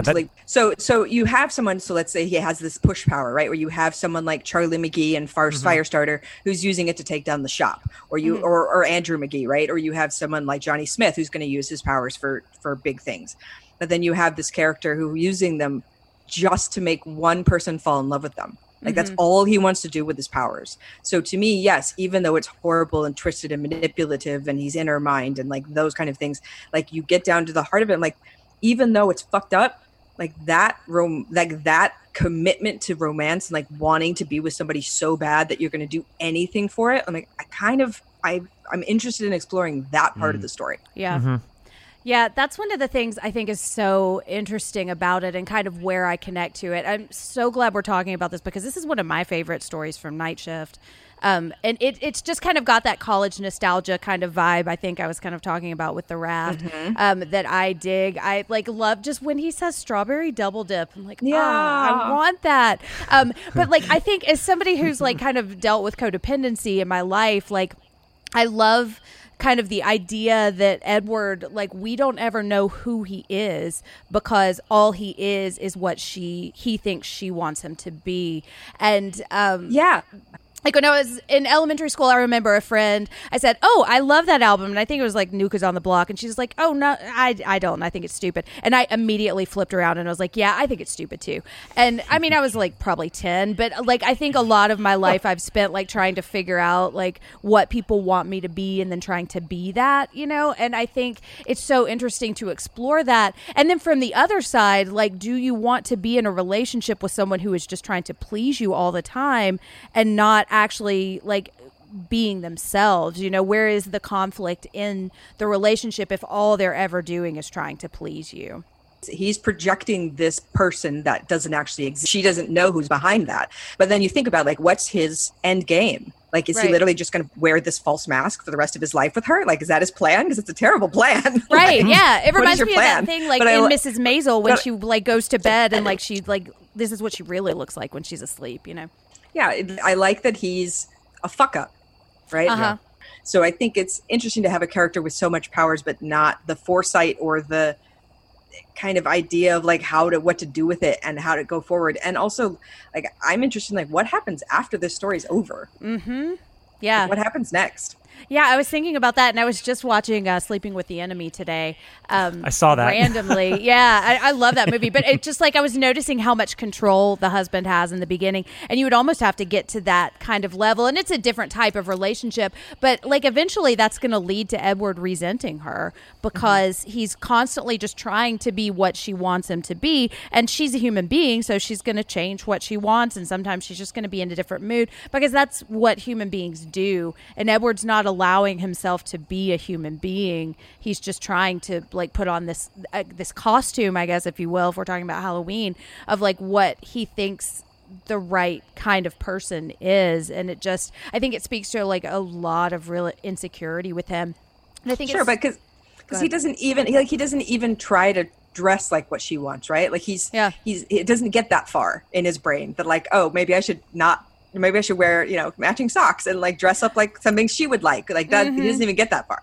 Right. Yeah. And like when she's not around, he like lets it slip, you know, and eventually you're going to live with this person if you get married. And it's just like all the time trying to be somebody you're not. And it just strikes me as like a really kind of immature understanding of what relationships are and should be. Could you imagine it like at the end of Sleeping with the Enemy, like Patrick Bergin like pulled out the Necronomicon and was just like, oh my gosh, yeah, with that music playing. And then you had like the Van Morrison scene playing also, just like you know, and you see like the Necronomicon just sitting there in the background. Hello, this is Jason, co-host of the All 80s Movies podcast, with a message from Factor Meals. Warmer, sunnier days are calling. Fuel up for them with Factor's no prep, no mess meals. Meet your wellness goals in time for summer, thanks to the menu of chef-crafted meals with options like Calorie Smart, Protein Plus, and Keto. Factor's fresh, never frozen meals are dietitian approved and ready to eat in just 2 minutes. So no matter how busy you are, you will always have time to enjoy nutritious, great tasting meals. With 35 different meals and more than 60 add-ons to choose from every week, you will always have new flavors to explore. Treat yourself to restaurant quality meals that feature premium ingredients like filet mignon, shrimp, and blackened salmon. Head to factormeals.com/80smovies50 and use code 80smovies50 to get 50% off your first box plus 20% off your next month. That's code 80smovies50 at factormeals.com/80smovies50 to get 50% off your first box plus 20% off your next month while your subscription is active. Well, let's move on to lucky number 3, my number 1, Stephen King's and George A. Romero and Bernie Wrightson's Creepshow. Because for me, when it comes to King, it really doesn't get more Halloween than Creepshow. We talked about this on the Crate episode a couple weeks ago, but the aesthetic of the comic, the way that Romero's movie or adaptation like absolutely matches it, it just seems so quintessential to the spooky season. I love the color scheme. I love the sordid tales. I love the macabre endings and the tone in this. It's just everything that I seek out and prioritize during Halloween season. And I already had mentioned this line before, but it's bite-sized tales with my bite-sized candy. And I love it. And especially with, I mean, hell, the first movie, takes place on Halloween. You know, you see the jack-o'-lantern in the window. But I mean, when you look at just the actual adaptations, you know, the comic book adaptation of it, it's a great thing to just pick up and read during the Halloween season when you're just under the covers. I wish I still had my Goosebumps light from the Scholastic calendar, but if I did, either way, I think it's a great late night read. What are your thoughts on Creepshow, Caffrey? Love Creepshow. It's funny you point out the jack-o'-lantern. I guess this is technically a King story that takes place at Halloween then. I guess the stories within don't quite, but yeah, I think I can't remember which rank I had this at, but it was high up there for me because it's anthology horror, right? And once again, I know we talked about it, but the Bernie Wrightson artwork and the fact that this is actually in a comic book, like what they do with Creepshow is they took inspiration from the EC Comics and then they turn it into an EC comic, essentially. So I feel like you're, in a way, getting to read what inspired Stephen King to start doing what he's doing, and Bernie Wrightson as well. And it's fun too because the comic book actually has these little interludes by the Creep, where the Creep doesn't talk in the movie or the TV show, but in the comic you get to see him making all sorts of stupid Crypt Keeper-esque puns, which I totally associate with Halloween. From what I remember, I think in Something to Tide You Over, the Creep is like, he might have like a snorkel and mask on or something like that. You get to see. I almost think you get to see more of the fun framing device stuff than you do in the movie. I'm trying to remember if the comic.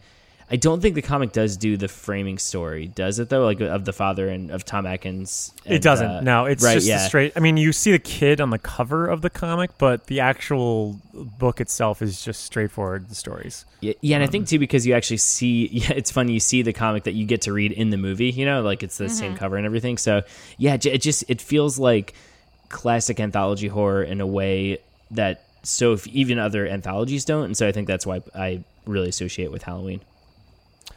Jen, what about you? Yeah, and I just watched this for the first time recently. It's just so much fun, and I think like we just did on Psychoanalysis, we just did Trick or Treat, which I think that kind of was very inspired by Creepshow, and we talked about how like I want to be spooky scared. I don't want to like anything that's going to like tap into my like existential dread or like make me really question like my place in the world. I just want to watch some like fun shit go down and be like spooked and then have no connection to my life. And this one, it really delivers on that. I don't love the bugs, but it is like bite-sized horror. It's like you're going through your Halloween candy and you got your Reese's cup and you got your Almond Joy and your Snickers bar, and it's like a little taste of everything without. And I think it's the reason that I love Stephen King short stories so much is that you don't have to follow the logical thread all the way through the story. Like we don't need a satisfying conclusion to a lot of these things, or we don't need to like pick apart the logic that we would have to like in some of the longer stories. And I think that's kind of what makes it fun is it's just like spooky, and it's just like I don't care what happens to the equipment that's set up on the beach and like who cleans that up. I'm just thinking about how fun it is when I watch it. I have this image of just this person that like Nielsen hires. And it's just like his little Renfield. Yeah, exactly. Like go clean it up. It's like tech support. Yeah. Yeah. It's like, can I keep these TVs? It's like they won't work. Right. They've been underwater. Julia, what are your thoughts on Creepshow? I think it's great. I haven't read the comic book, but I love the movie. I think George Romero and Stephen King together is a delight for everybody. I think they work really well together, and I think they both understand the necessity for the violence and the gore, because I think sometimes the Stephen King like TV adaptations don't give the gore as much as you need, because I think the thing about King is like the violence has to be so shocking that it's something that will really, and I think Romero does the exact same thing, so I think that they fit really well together. And I think this is kind of horror anthologies are fun like party movies as well, because it's something like you can you can watch one and then you don't have to watch the next one if you don't want to, but like if you come in mid short you're going to be fine. And like I sit down and watch everything from start to finish. I'm not that kind of person, but I'm just saying if you are that kind of person and want just a little small bite at a party or whatever, like this would be perfect. Yeah, I agree. Well, I think I even had this. No Halloween parties this year, obviously, but I think in Austin we would do a big Halloween party every year, and I think I put this on last year just because it's very visually stimulating too, and the stories are short, so I feel like if you're even if you are just watching it in passing or walking by, you're gonna look and be like, oh, cockroaches crawling out of a man's skin. Oh, what's that weird ape thing in a crate? Yeah, it's just you don't need a lot of context to appreciate it. No, not at all. Well, if you want more Creep Show, you could listen to our Crate episode on the old Creep from a couple of weeks ago, and also our Creep Show ranking from back in 2017. We had a lot of Creep Show on this podcast. When's that? The new special comes on. It comes out right? Or tonight at midnight. The 29th. So it should be either tonight at midnight or tomorrow during the day, sometime. And that's Survivor Type, right? It is Survivor Type, and Joe Hill's twittering of, I can't remember the name of the title, but it deals with like zombies at a carnival, and it's told all through the Twitter account of a young teenage girl. So it's pretty cool. Watched it, loved it. We should have a spin-off episode on it.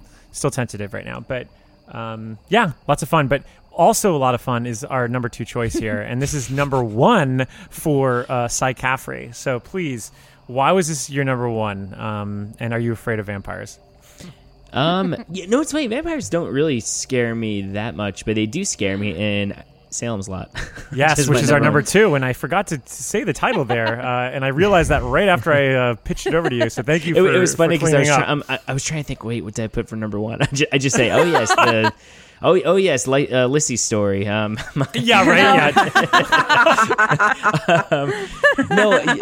Yeah. Something I love about Salem's Lot is I get kind of tired of the notion of the romantic vampire, and I feel like in Salem's Lot, Stephen King is just showing the parasitic vampire, which is actually closer to what Dracula was. Like the whole romance, love is eternal thing is not in the original Dracula story, and it just shows the corruption of this small town, which was maybe getting corrupted already between all the nasty secret shit that we see.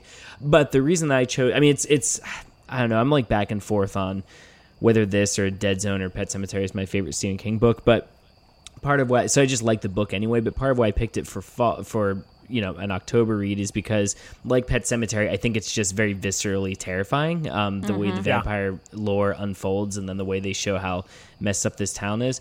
And also, am I completely wrong in thinking that the scene where the Glick brothers go home from Mark Petrie's house, is that on Halloween? I know I thought it was Halloween. I think it is. I couldn't remember. I know when they're walking through the woods. Yeah, because I know they're going to his house to look at the Universal classic monsters that he's painted. I know that's why they're going there, but I can't remember if it's on Halloween or not. But the point is, it feels like Halloween, and it is another fall story. And then, I don't know, I like to read this in the fall and then reread One for the Road in the winter, since that's very much a winter horror story. Yeah, and I know I keep hammering this home, but once again, I'm all about covering those classic monsters during Halloween, and this does that. We have a werewolf story.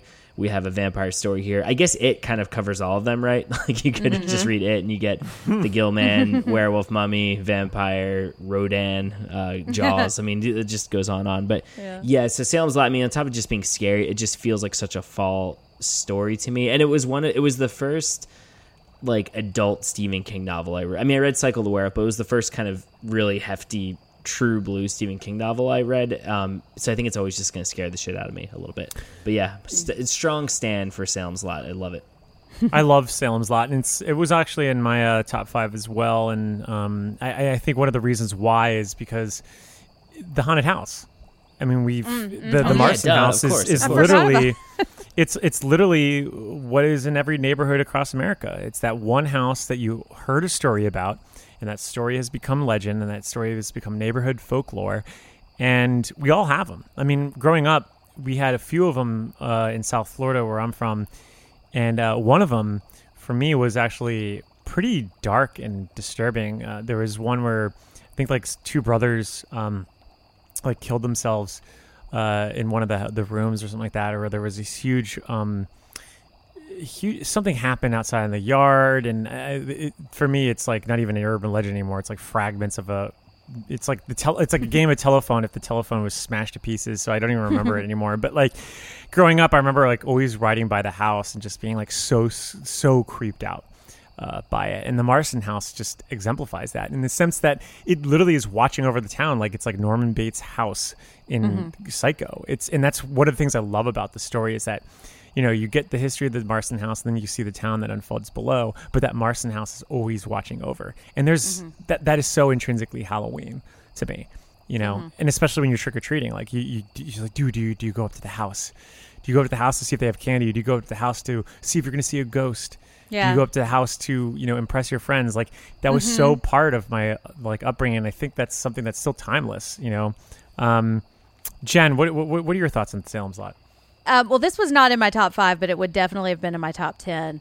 And I think I've talked about how much I love his short stories for Halloween. And this one actually kind of has the best of both worlds because the vignettes of the town almost kind of have that short story feel. And we kind of check back in with them, and then we have the characters, and it's just so fascinating. But I think one of my scariest scenes that he's ever written is in this book, and it's when Matt is on the stairs and he hears something upstairs in his guest bedroom, and he's like, "No, I know my house. That's not a creak that normally makes," and it's terrifying, but in that like creeping kind of dreadful way, but it's just such a contained monster story too that it doesn't kind of take me to like the super like depressive place that or the heavy place that Pet Sematary does. It's just still strictly spooky, you know? Yeah. It never quite crosses the line over into really heavy. You know? No, because it's still so pulpy. I mean, like one of the biggest complaints we had on the Salem's Lot episode way back in 2017 was Ben Mears, and just that he is literally an archetype and not even a real archetype. It's just this like kind of hero mode of King.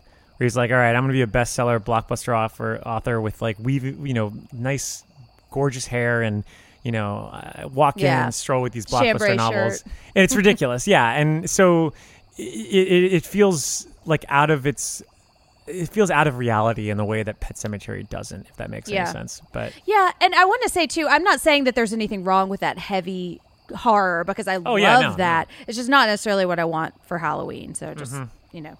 No, that makes sense. My disclaimer. Julia, do you sink your teeth into Salem's Lot? So Ben Mears, not one of my favorite characters. He's a little milk toast in my opinion. But you know who is cool? Mark Petrie's pretty fucking cool. Yes. Yeah, he's awesome. So he's one of my kid. Yeah, he's one of my favorite because he kind of fits into that weirdo kid thing I was talking about, right? Where like he's a little bit weird, he likes horror movies and some, you know, but he's such a badass in the end, and I really like that. The other thing I like about this story is, to me, Dracula's cool, but Renfield is the one I'm talking about. Like, he's so much more interesting to me than the actual vampire of this. And Renfield never really, you know, he always is promised his just rewards, and he never gets his, you know, the master never wonderfully rewards him.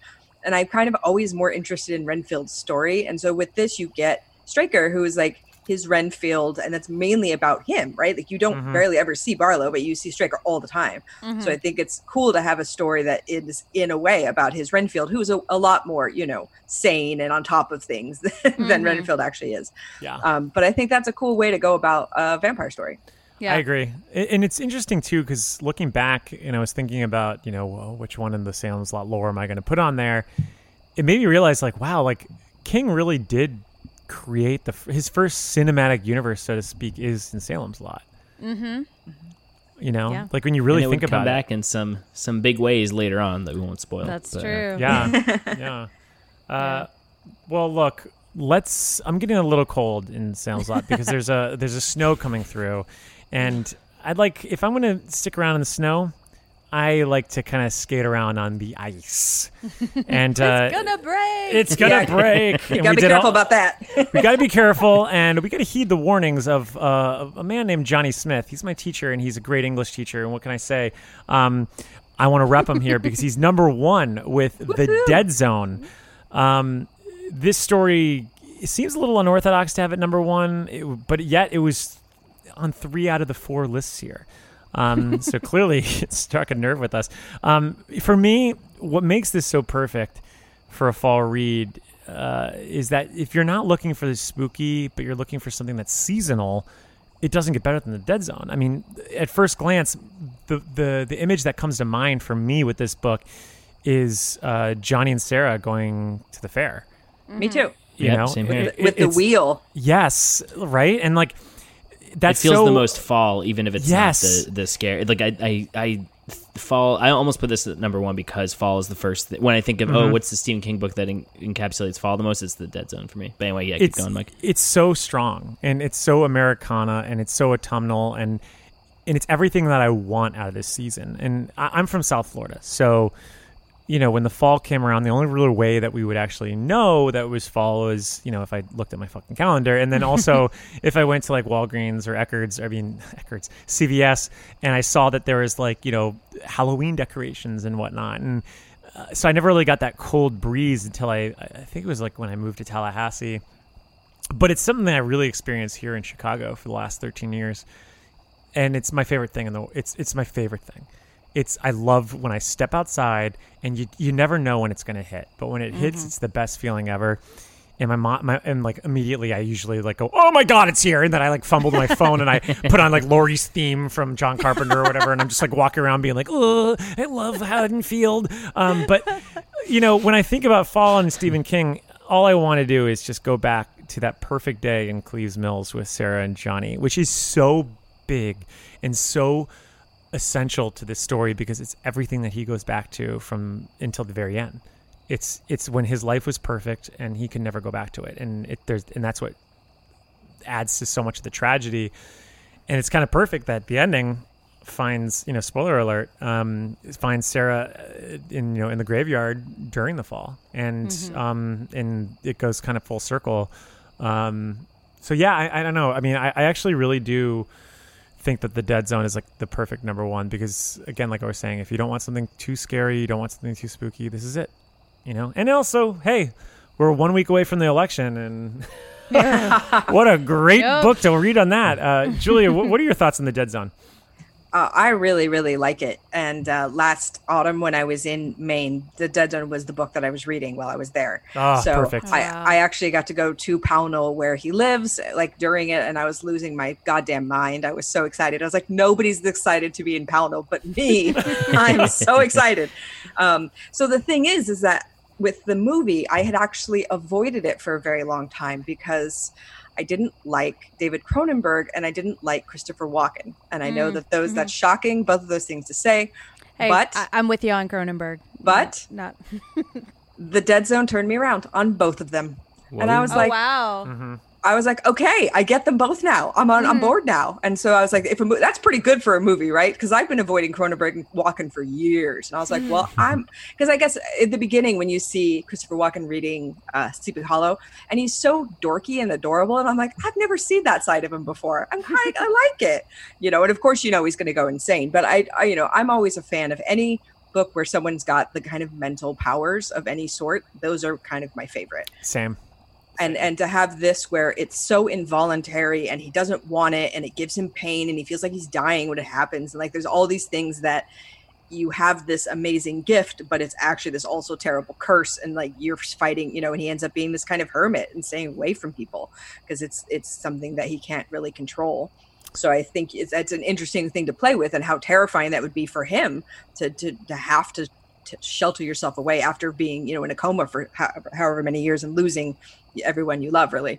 It's such a tragic story. And I don't think he's ever really written a similar tragic story to like strike the same nerve until like maybe 11/22/63. Yeah, that's what I was going to say. That feels like the one that's the biggest companion piece to Dead Zone. Much more epic too, but also similar in that they both feel very fall-like to me. They both have horrific elements, but aren't full-on horror novels, I don't think. And they have, I think, King's two best romances at the center. And that, I don't know, it's almost hard to like make a compelling romance in a horror novel. I actually think that's kind of harder to do than do the scary stuff, which King seems like he can do at the drop of a hat. But those two love stories, I always love going back to those.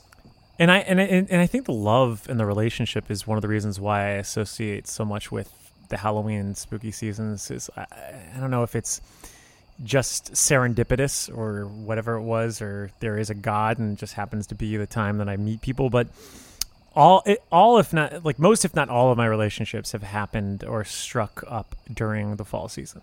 And I think that if you look at it narratively and thematically, like from literature, usually it's summer. I think it's supposed to be. That's like the But more isn't romantic. spring when everybody's supposed to be Twitter-pated? That is true. Yeah, that's so true. It's That's like true. spring into summer, and I guess I imagine fall is like it's like when that's when things get it's supposed to be like the adolescence, maybe, or not even adolescence. I think that's summer. I'm messing up all the themes. What a great English major here. I'm glad I have a master's in it. But I do think that for me, I associate romance so much with this season, and I think it's because it's really the part of nature where it just kind of nature's able to flex its muscle and be a little romantic itself. People are ready for harvesting. Is that what you're thinking? Yeah, I think so. Yeah. Jen, what do you think about The Dead Zone? What are your thoughts on this book? Well, I am the one who did not have this on my list. It's not my favorite, although I have heard so many of you like talk so impassionedly about it. I'm just going to have to reread it because I feel like there's something that I'm missing. This is my favorite book of it. I think this is a 10 out of 10. I just imagine Jen rereading it and tossing it over her shoulder like, God, those guys are idiots. Like, what are they talking about? Well, maybe I'll listen to it. Yeah, I like it. The thing that I really enjoyed when I've read it, I really like the Frank Dodd storyline. Yeah. It's like, it is disturbing, and I'm not saying I like what happens and what he does, but it's very like creepy, and like I just imagine like a shadowy figure by the bandstand out in the darkness. Oof. and then like I maybe I need to watch it again and it'll turn me around on Cronenberg, but I just have this image of him with the scissors, and I know that that's not in the book, but it's so like visceral. Like I can't like think about Frank Dodd without thinking about those scissors. You know, I think about Cujo when I think about Frank Dodd. Me too. Honestly. I was literally just going to make a Frank. It was like, before he became Cujo. Yeah. Well, and that lurking in the closet thing is that's like a very spooky kind of Halloween, like under the bed kind of thing. So, I actually almost like put boogeyman. Cujo. I almost put Cujo in this list just because of the boogeyman in the closet. But then I was thinking, it's like, so scary. it's so it leans so much on the heat that it is definitely a summer book. But what are the thoughts on Dead Zone? Anyone want to chime in on it? All right. Well, that's our top 10. And as I promised, constant listeners, I'm going to share your top 10. We got our lists. I did a prompt on all our socials, Facebook, Twitter, Instagram, if you've ever heard of them. And I took all the responses and I drilled it down into a list. And here is your top 10. Number 10, One for the Road. Okay. Number 9, That's good. The Boogeyman, which I'm actually surprised we didn't have that because we really love that short story. Yeah, Boogeyman's so ugly though. I love the Boogeyman. I mean, I guess the Raft is ugly too, but the Boogeyman is just it's not fun. Ugly horrible. with kids. Yeah, it's the kid. Yeah, but I do love the Boogeyman. It's great. Number 8, The Shining, which, hey, I think it was a couple years ago, maybe it was John Squires from Bloody Disgusting. He talked about how it was officially like a Halloween movie because it takes place on Halloween. But yeah, it's true. My favorite scene, one of my favorite written passages in King King Catalog, is when they are left alone at the Overlook, and he kind of lingers in that fall set. I love it. In the porch, like in the belly of a monster or something. Yeah, it's so gorgeous. I It's wonder if. Oh, sorry, Mike. Go ahead. No, go for it. Well, I was going to say, I know we've only heard 3 so far, but I wonder if the listeners are maybe their criteria for the best Halloween stories are simply the scariest ones, because the 3 they've picked so far they're very just frightening, and that our lists didn't consist entirely of frightening things. So I wonder if that's where we're headed. We'll see. Hey, look, I think you might be right, Kathy, because and I certainly know that Jen's going to agree with, because number 7 is N. Woo! Oh, nice, man. N is, that's awesome. Would you consider that one of the scariest stories, though, too? Or I think, it's up, definitely. Actually, I think it may be the scariest story for me. Oh, wow, okay. I know it's scary. Yeah. The next one isn't the scariest story for me because I think it's a fun story. And we talked a lot about him. I love Corey Haim, and I like Cycle of the Werewolf, which is number 6 on the constant listener tally. Hey, we had that on ours. Number 5, we got the whole cinematic universe on here. Spoiler alert. Jerusalem's Lot. I'm not a huge vampires are creepy. Oh, okay. Yeah. So I can see it, though. I could see it. I mean, I think it's a lot about harvest season, so it makes sense. I'm not a huge fan of this book because mostly I just don't really like Lovecraft outside of Color Out of Space. So I remember reading this in Night Shift, and I'm always like, all right, let's go. That's a wrap. It is weird that that's the first story because it's so esoteric in a way. I do like Jerusalem's Lot, but it's not definitely probably the least attention-grabbing story in Night Shift. I also don't think he ever really gets a grip on what he's actually like visualizing in the church. I think I've reread that so many times, and I'm like, what the fuck are you like? It's like almost like a prelude to the Dark Tower passages, where I'd read passages on the Dark Tower, and I feel like I was in the jaunt where I would just like reread passages like, what is he talking about here? What is he talking about? Like, what does this description mean? Should have got a sketch. I should have got some padded paper and some crayons and try to draw what I was actually visualizing. But hey, number 4, It. Also on our list. Nice. In fact, all the rest of them are on our list. So number 4 is It. Number 3, Grandma. How about that? Number 2, somebody give me a cigarette and a 6-pack because I'm going to go talk to Judd. We're talking Pet Sematary at number 2. And number 1, Caffrey's number 1, Salem's Lot. Yes. We got Jerusalem's Lot and Salem's Lot and One for the Road all on the list. The whole cinematic universe. It's wild. Vamping out. Wait, so how many common choices do we have with the concert listeners? We had Cycle the Werewolf and Salem's Lot. Let's see. 1, 2, and Grandma. 3, 4, 5, 6. 6 out of 10, not bad. That's a pretty good line. Wait, so they did not have the Dead Zone, huh? No, so here's the rest of them. The rest of them, so 11's The Stand, 12 is Uncle Otto's Truck. Yay! That would have been in my top 10. Man, I love Uncle Otto's Truck. It's ridiculous. Like it. It's so silly. creepy. Uncle Otto's Truck and One for the Road are on the Dollar Baby program, just FYI. Ooh, you know what's funny about One for the Road being on there? We actually interviewed someone that was trying to do a Dollar Baby for One for the Road back in like 2017. It was before you left, Caffrey. I was on that one. It was he reached out to us. I actually went to the website and it's taken down, unfortunately. He was so trying sad. to get Lance Henriksen and Danielle Harris for it, and it seemed like it was confirmed. There were news stories on it and everything, but I don't know. I'm guessing it just fell through like those things sometimes do. The problem with that short story to adapt it is that it is so dependent on having snow. Yep. And if you're a fan of Leonardo DiCaprio, like I am, who's my number 1 crush, I love him to death, my favorite actor. He's America's Playboy. He's your favorite more than Christian Slater? He is my favorite. Yeah, he's done more. Christian Slater is my number 1. Is I have a crush of guys. That's Luke Perry, Christian Slater, and Leonardo DiCaprio. Clearly, Leo's done the best roles. He's got the best filmography. I had posters on my wall of Leo for years. He's amazing. That Romeo and Juliet poster. Oh my gosh. Mm-hmm. Oh my god! What a confusing era for me because I was like, I love Claire Danes and I love Leo. Let's just all get together and listen to disco. I'm at that party, man. That sounds dope. That sounds great. Bring Mercutio in there too. It's funny. I always go back, not to go on another tangent, but one of my biggest regrets in life is when my cousin, who looks like Winona Ryder, she's the coolest person ever, she was just like, let's go to the movies tonight. And I was like, okay, fine.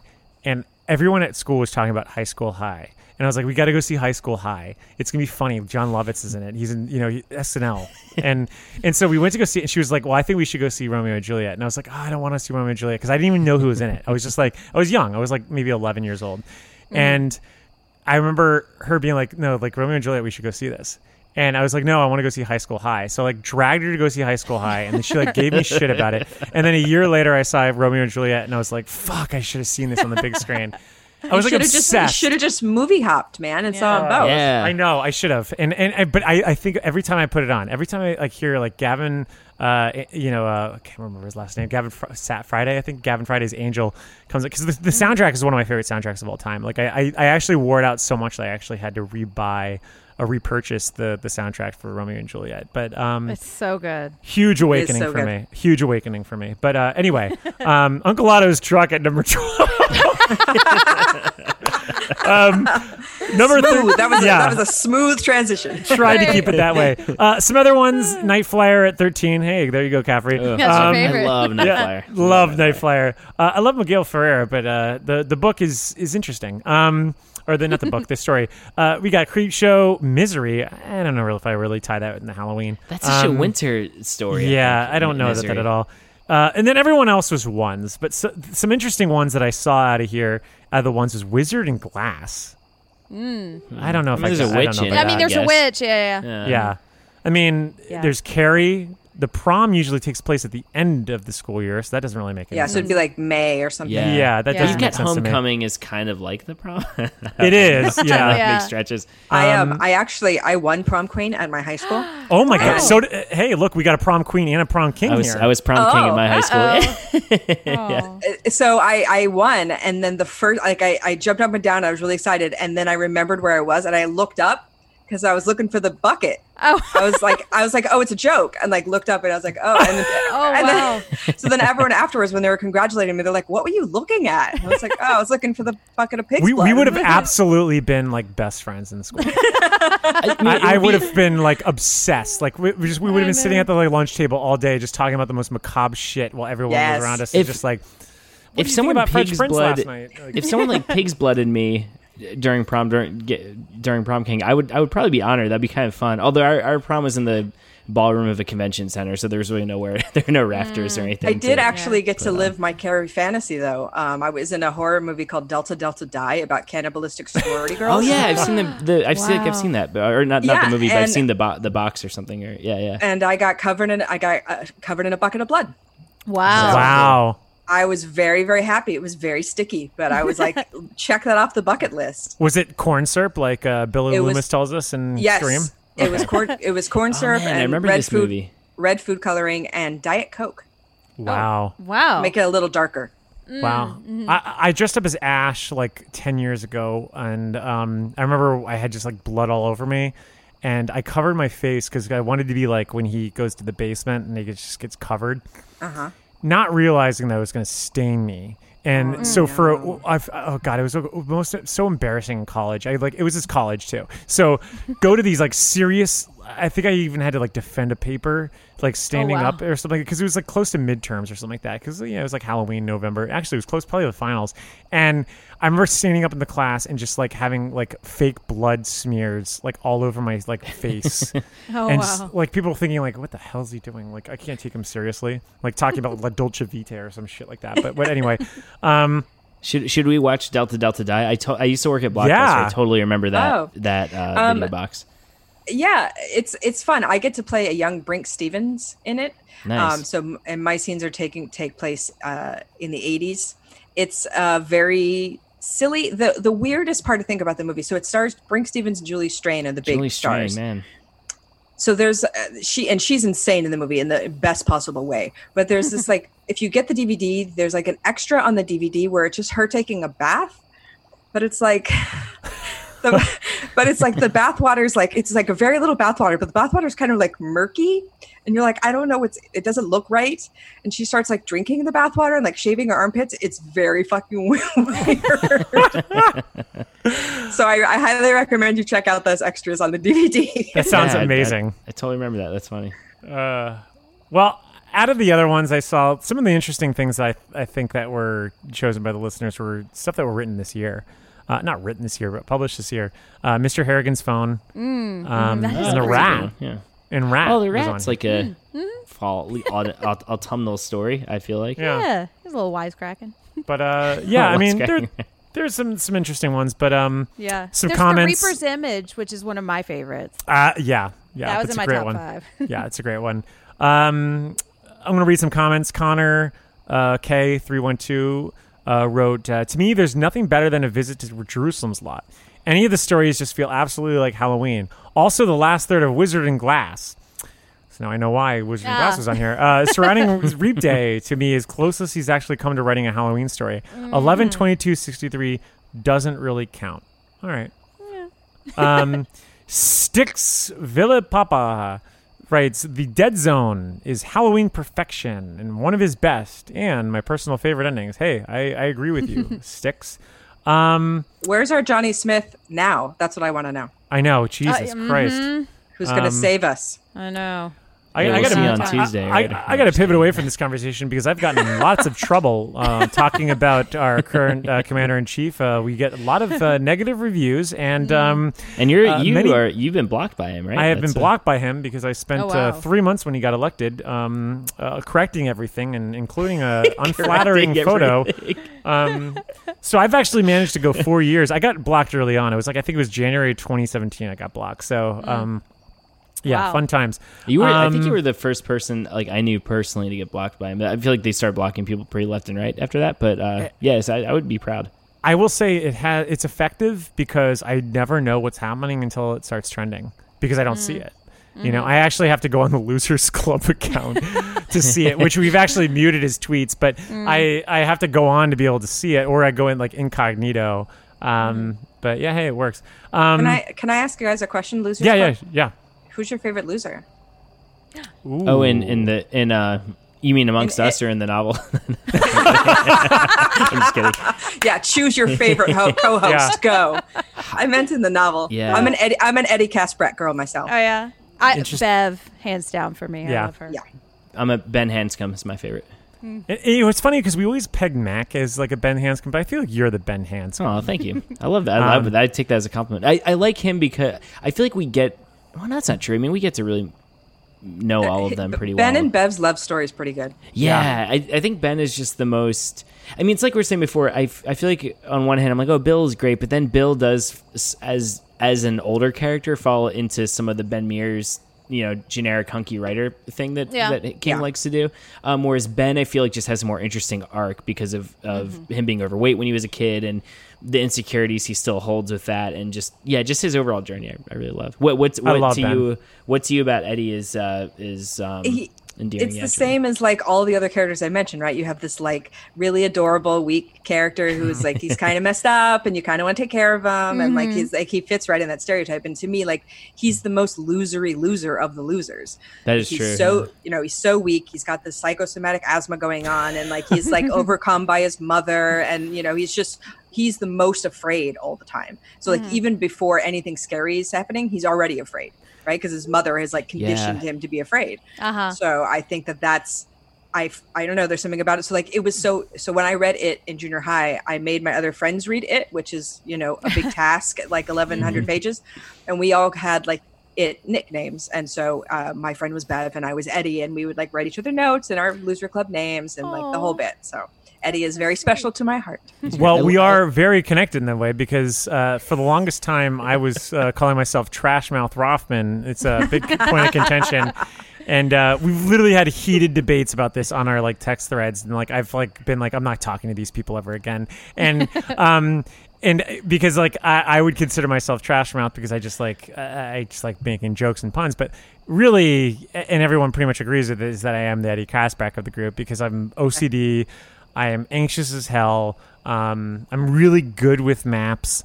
If I go to one location once, I'm pretty good about it, just because I spent so much time growing up in the backseat of my parents' cars, and I would just memorize wherever we were going. So but at the same time, I really love Mike Hanlon. And the thing I love about Mike Hanlon, and something that is going to sound like me tooting my own horn or whatever, but so much of my life and so much of this podcast is dedicated to me just trying to burn the midnight oil with a lot of things and stick around archiving things too and archiving things and starting the site you did. I mean that's a lot what it is.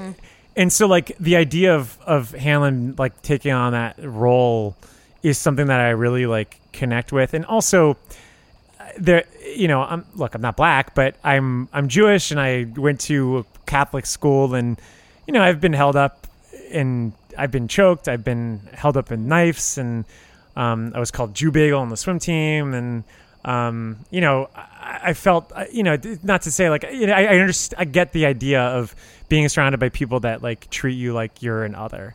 And so for me, when rereading it in 2018, Jesus Christ, Mike, in 2018 when I reread it, I actually found myself aligning a little bit more with Mike Hanlon, just because it was I know what it felt like to be surrounded by people that hate you, and then to finally meet someone, like meet people that actually like take you in.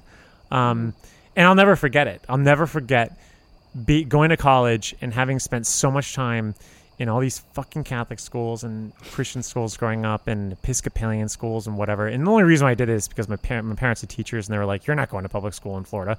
So I was like, okay, great. Awesome. I'll go to Catholic school with Rothman as my last name and long hair. Awesome. And I'm overweight, and like, this is just like mark every box, like great. Awesome. And so, you know, when I went to college and meeting Caffrey, it's funny because Caffrey and I met and we didn't like each other at first because he liked the Dawn of the Dead remake and I didn't. And we were at Chili's, which is a great establishment if you've ever been there. Bottomless chips and wonderful drinks. But I remember meeting Caffrey, and I had spent a whole weekend just like arguing online on the moviemaniacs.net message board about Dawn of the Dead and the remake, and I was just like, well, I love the original one, and this one gets it all wrong, even though I like actually did kind of like a lot of it, but I just was such a fucking shit about it. And I remember being at Chili's and like we fought, and we actually didn't align, and then once we did, it was like my mind blew up, and I felt like, and I sorry for this whole long diatribe, but it felt literally like the scene when Mike Hanlon runs from the bullies and goes to the losers, and he realizes like, oh, holy shit, I'm with like-minded people, and I understand like they accept me and they like me. Because when we did connect, like I'll never forget, we were standing next to the campfires right after Team America, and I was like, this is the most comfortable I've ever felt in my entire life, because I'm actually meeting people that can literally spend like 80 minutes talking about like fucking, you know, Deputy Hunt from Halloween 2. Like, that's insane. Like, I mean, it's just, it was wild. And that was a big deal for me. And that's what started this podcast. It's like, it's honestly like when we would sit around and we'd spend hours and hours when we lived in Chicago all together. And we were like, why don't we just do this? And like, just for fun as a lark. And that's honestly where it came from. Anyway, sorry to go on a diatribe on but look at you now. Look at you. Right? Look where you are now.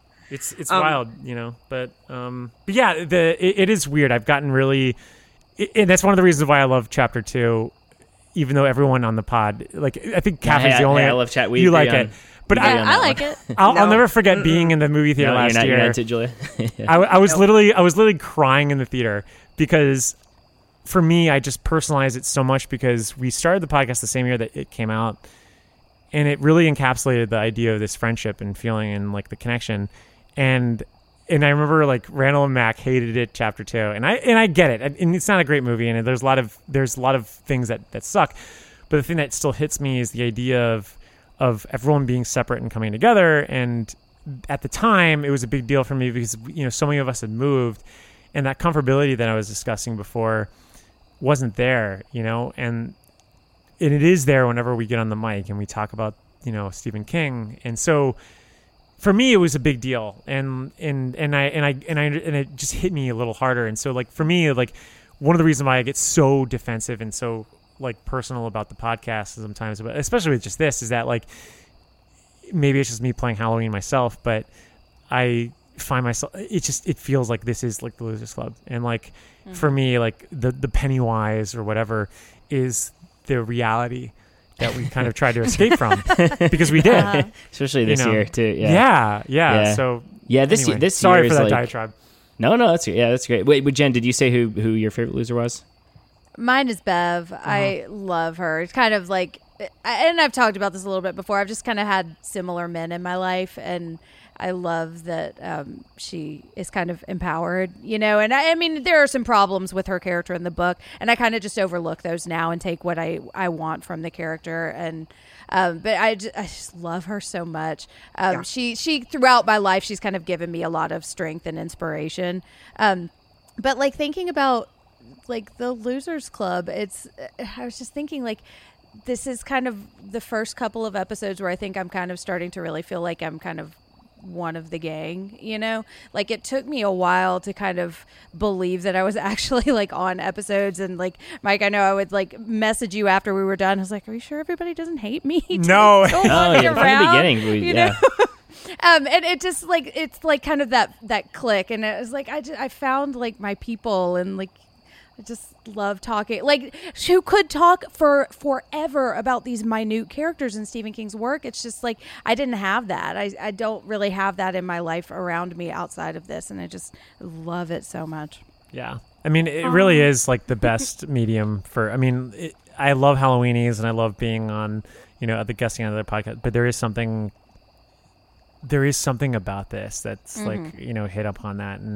And we've talked about this before, but like, just even knowing you this year has just been so, God, it's just been, it's wild. It's just, it's wild. It's like when I think about back in the pandemic, there are going to definitely be some things I bookmark, and certainly remember from this era, but it's certainly going to be the fact that like you incorporating into this group and becoming like such a close friend. So look at Julia, look what you've done. Yeah, Julia's like, Jesus Christ, it just asked you who your favorite loser was. I know. It's just like, God, you guys are a bunch of fucking idiots. No, are you kidding me? I feel so good. I feel like I opened everybody's heart a little bit. And doesn't everybody want to do that with their life? Yeah. Oh, thank you. That was heartwarming to listen to. I think all your listeners will be delighted. Well, this is God. This is great, fun. It's so much fun. Can I just mention? I just want to point out that over the last couple of times I have read it, and I've read it countless amounts of time, I've always assumed that Bill was the main character, and I now think that Richie is the main character. Yeah. If you read it through and read his with that in mind, and especially the ending. Yep. I think Richie's the main character. I think so too. Yeah. Look at 11/22. Like, I was just going to say, go back to. Yeah. And Bev, because she's amazing. Yeah. That is interesting. I've actually thought about that a lot, because it's out of all the things in 11/22, that's one of the things that's so weird. That like, Jake walks by the two of them and they're dancing, right? It's just so sweet. It's like this warm blanket all of a sudden just like overwhelms me. Whenever because I'm reading everything related to the Dark Tower, right? So whenever there's anything Dark Tower related that pops up, I go ooh, like out loud, and then I have my little like bookmark. I have a highlighter. I'll highlight it, and then I have my little bookmark the book. Like here's a reference. Yeah. I'm dying to go back and reread all the Dark Tower because there's only going to be one episode I'm on. Spoiler alert for all the constant listeners. This is kind of an inside joke for all of us, but I'm going to put it out here. I'll probably be on the Song of Susanna episode just because I'm the only one in the club that actually likes this book. But I read it before I finished the Dark Tower. I'm in the middle of Song of Susanna. Okay, I won't spoil anything. I specifically stopped at the 11th stanza where they're about to meet somebody very exciting. That's where I stopped to do my Dark Tower thing, because I'm like, I want to turn the page so bad, but I also want to prolong that moment for as long as fucking possible. Yeah. So I prolonged it for over 2.5 years. So it's wow, amazing. Because I really wish I knew all of the connections. Like I knew about Insomnia, and that's what's going to make the Dark Tower the ultimate read, right? Like if you get every single connection. That's going to make it and I'm so excited to read the book. And then I have the Marvel Omnibus after that, and I have the companions after that. Nice.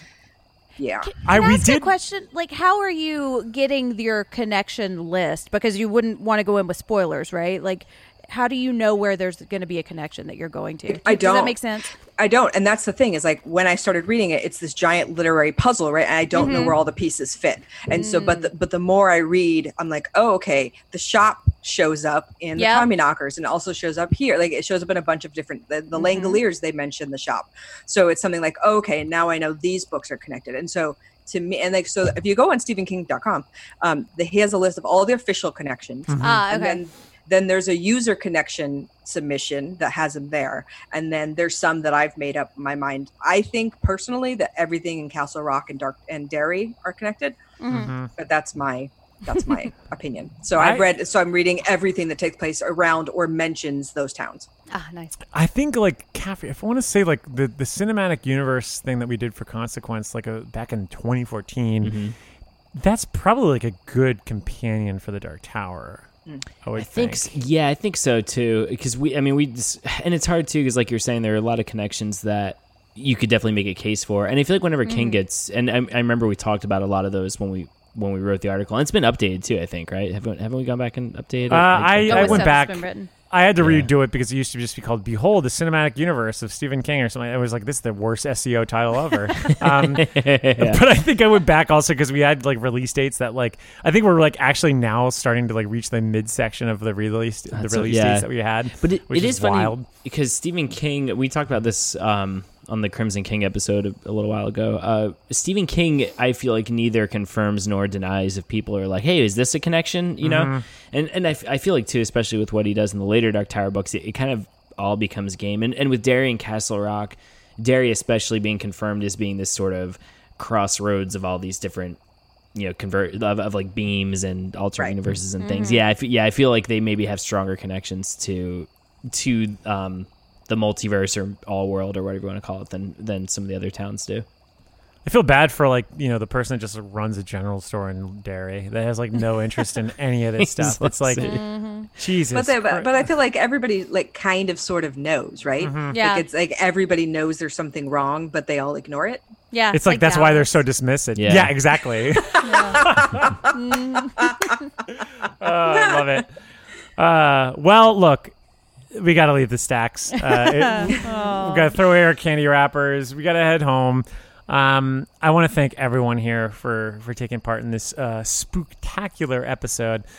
This is the Halloween TV special of the Losers Club for 2020, and I thought it was pretty good.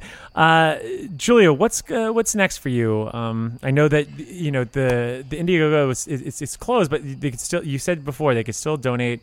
Yes. How can they do that? So if you just look me up, I'm on Instagram, Facebook, Twitter. I'm Julia C. Marchesi, and you can direct message me there and talk to me. I'm looking for people who want to produce a Stephen King film. The great thing about this, folks, if you donate, so part of the contract of the Dollar Baby program is that you have to send a copy of the finished film to Stephen King to watch. Sweet. Wow. So I'm making this movie with the knowledge that at the end of the day, Stephen King's going to watch it. Oh my goodness.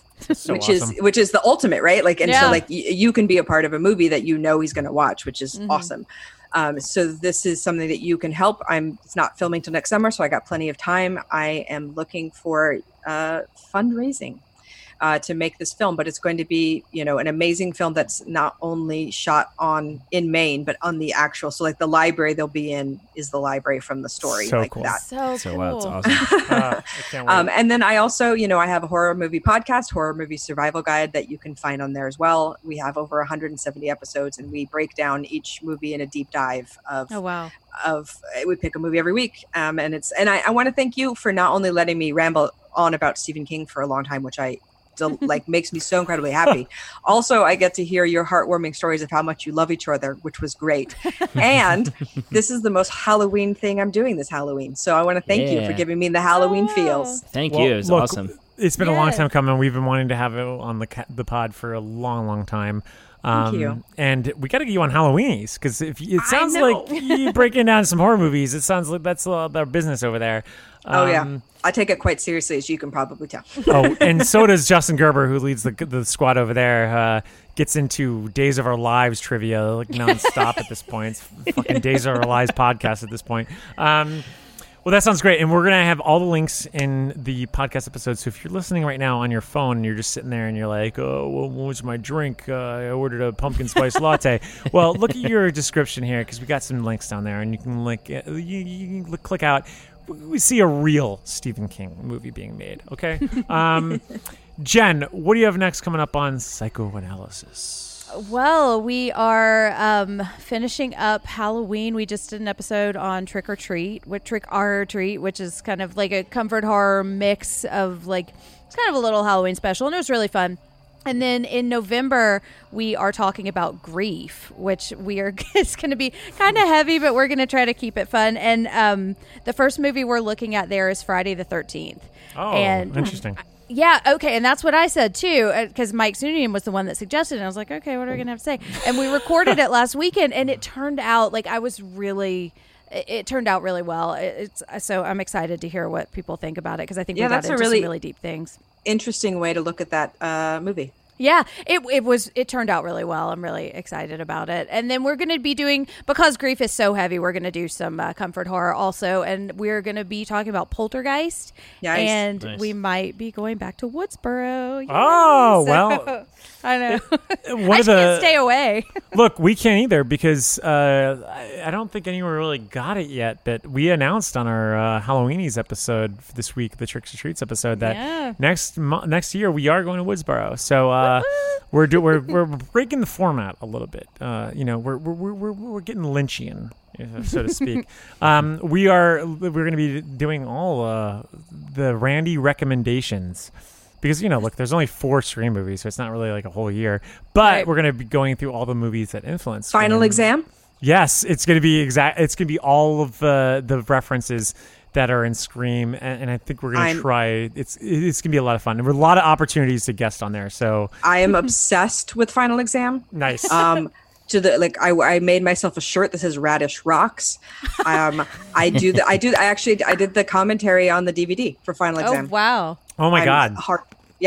I am hardcore. So if you want to talk about that movie, I'm on board. Yes, absolutely. I have a theory. I have a fan theory about that film. Awesome. That sounds great. That sounds great. Well, Caffrey, my head hurts. I need to go to bed. Give me some ASMR, or should I say some Slay ASMR? What's next?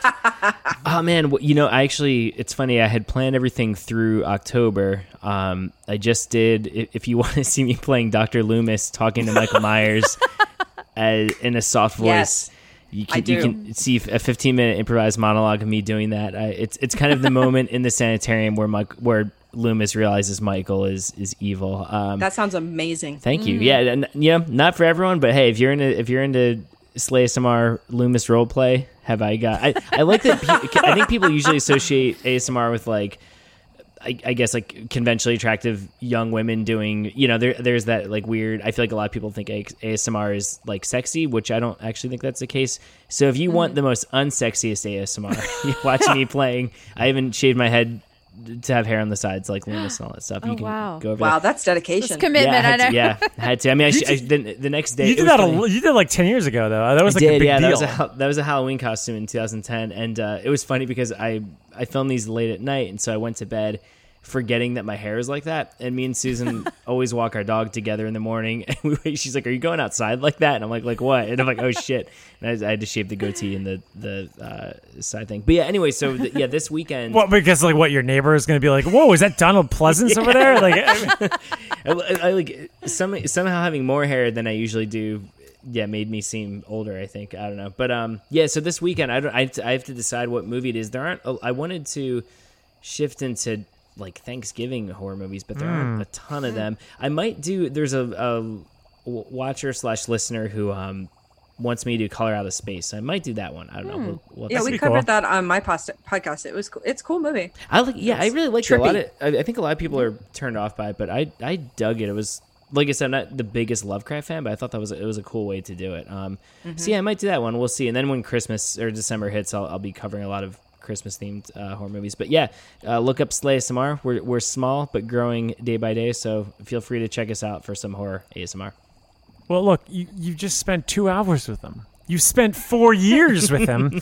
He's got great voice. Just go subscribe. Was it youtube.com/SlayASMR? Let's see. It's no, it's got. Look, I want to save you, Caffrey. It's got a big number. We got the link. We got the link in our bio. So look, if you're still waiting for your pumpkin spice latte, and and Jeff behind the counter is still doing it. He's doing, you think that maybe it's yours, but it actually happens to be Katrina, who's about two above you. Even though you used the Starbucks app and you thought that you were going to get your pumpkin spice latte early on, look, you're still here waiting. It's going to be at least a few minutes until they finally get you your pumpkin spice latte. You're sitting there. You're like, do you get paid every time you say pumpkin spice latte? I do. I get paid from Starbucks and also Caribou Coffee and pumpkins. Yeah, but look, just click in the link. We got all the links down there in the bio. Anyway, look, all joking aside, that is a wrap on our October festivities. I gotta say, it has been a fucking month. I am so exhausted. I look like one of the skeletons that we were talking about early on. This has been a month full of tricks and treats, and quite frankly, some truly scares for me. But what's coming up to close out this hellish year we call 2020? We got a lot. We've got The Green Mile in November, so you got to start reading, even though it's kind of a depressing story. We have a special Supernatural episode coming up. I'm looking at you, Jen.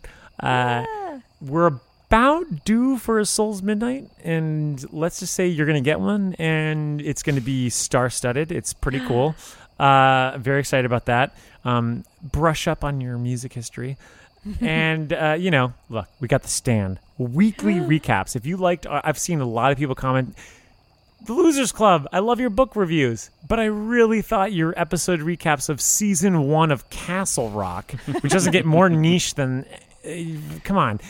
They love that. But you're going to love these, because these weekly recaps are going to be fucking insane. I mean, just wild. And considering that this is supposed to be my time where I'm relaxing and I'm unplugging, and I just sit there and I drink my cocoa, I drink my eggnog, I drink my Valium.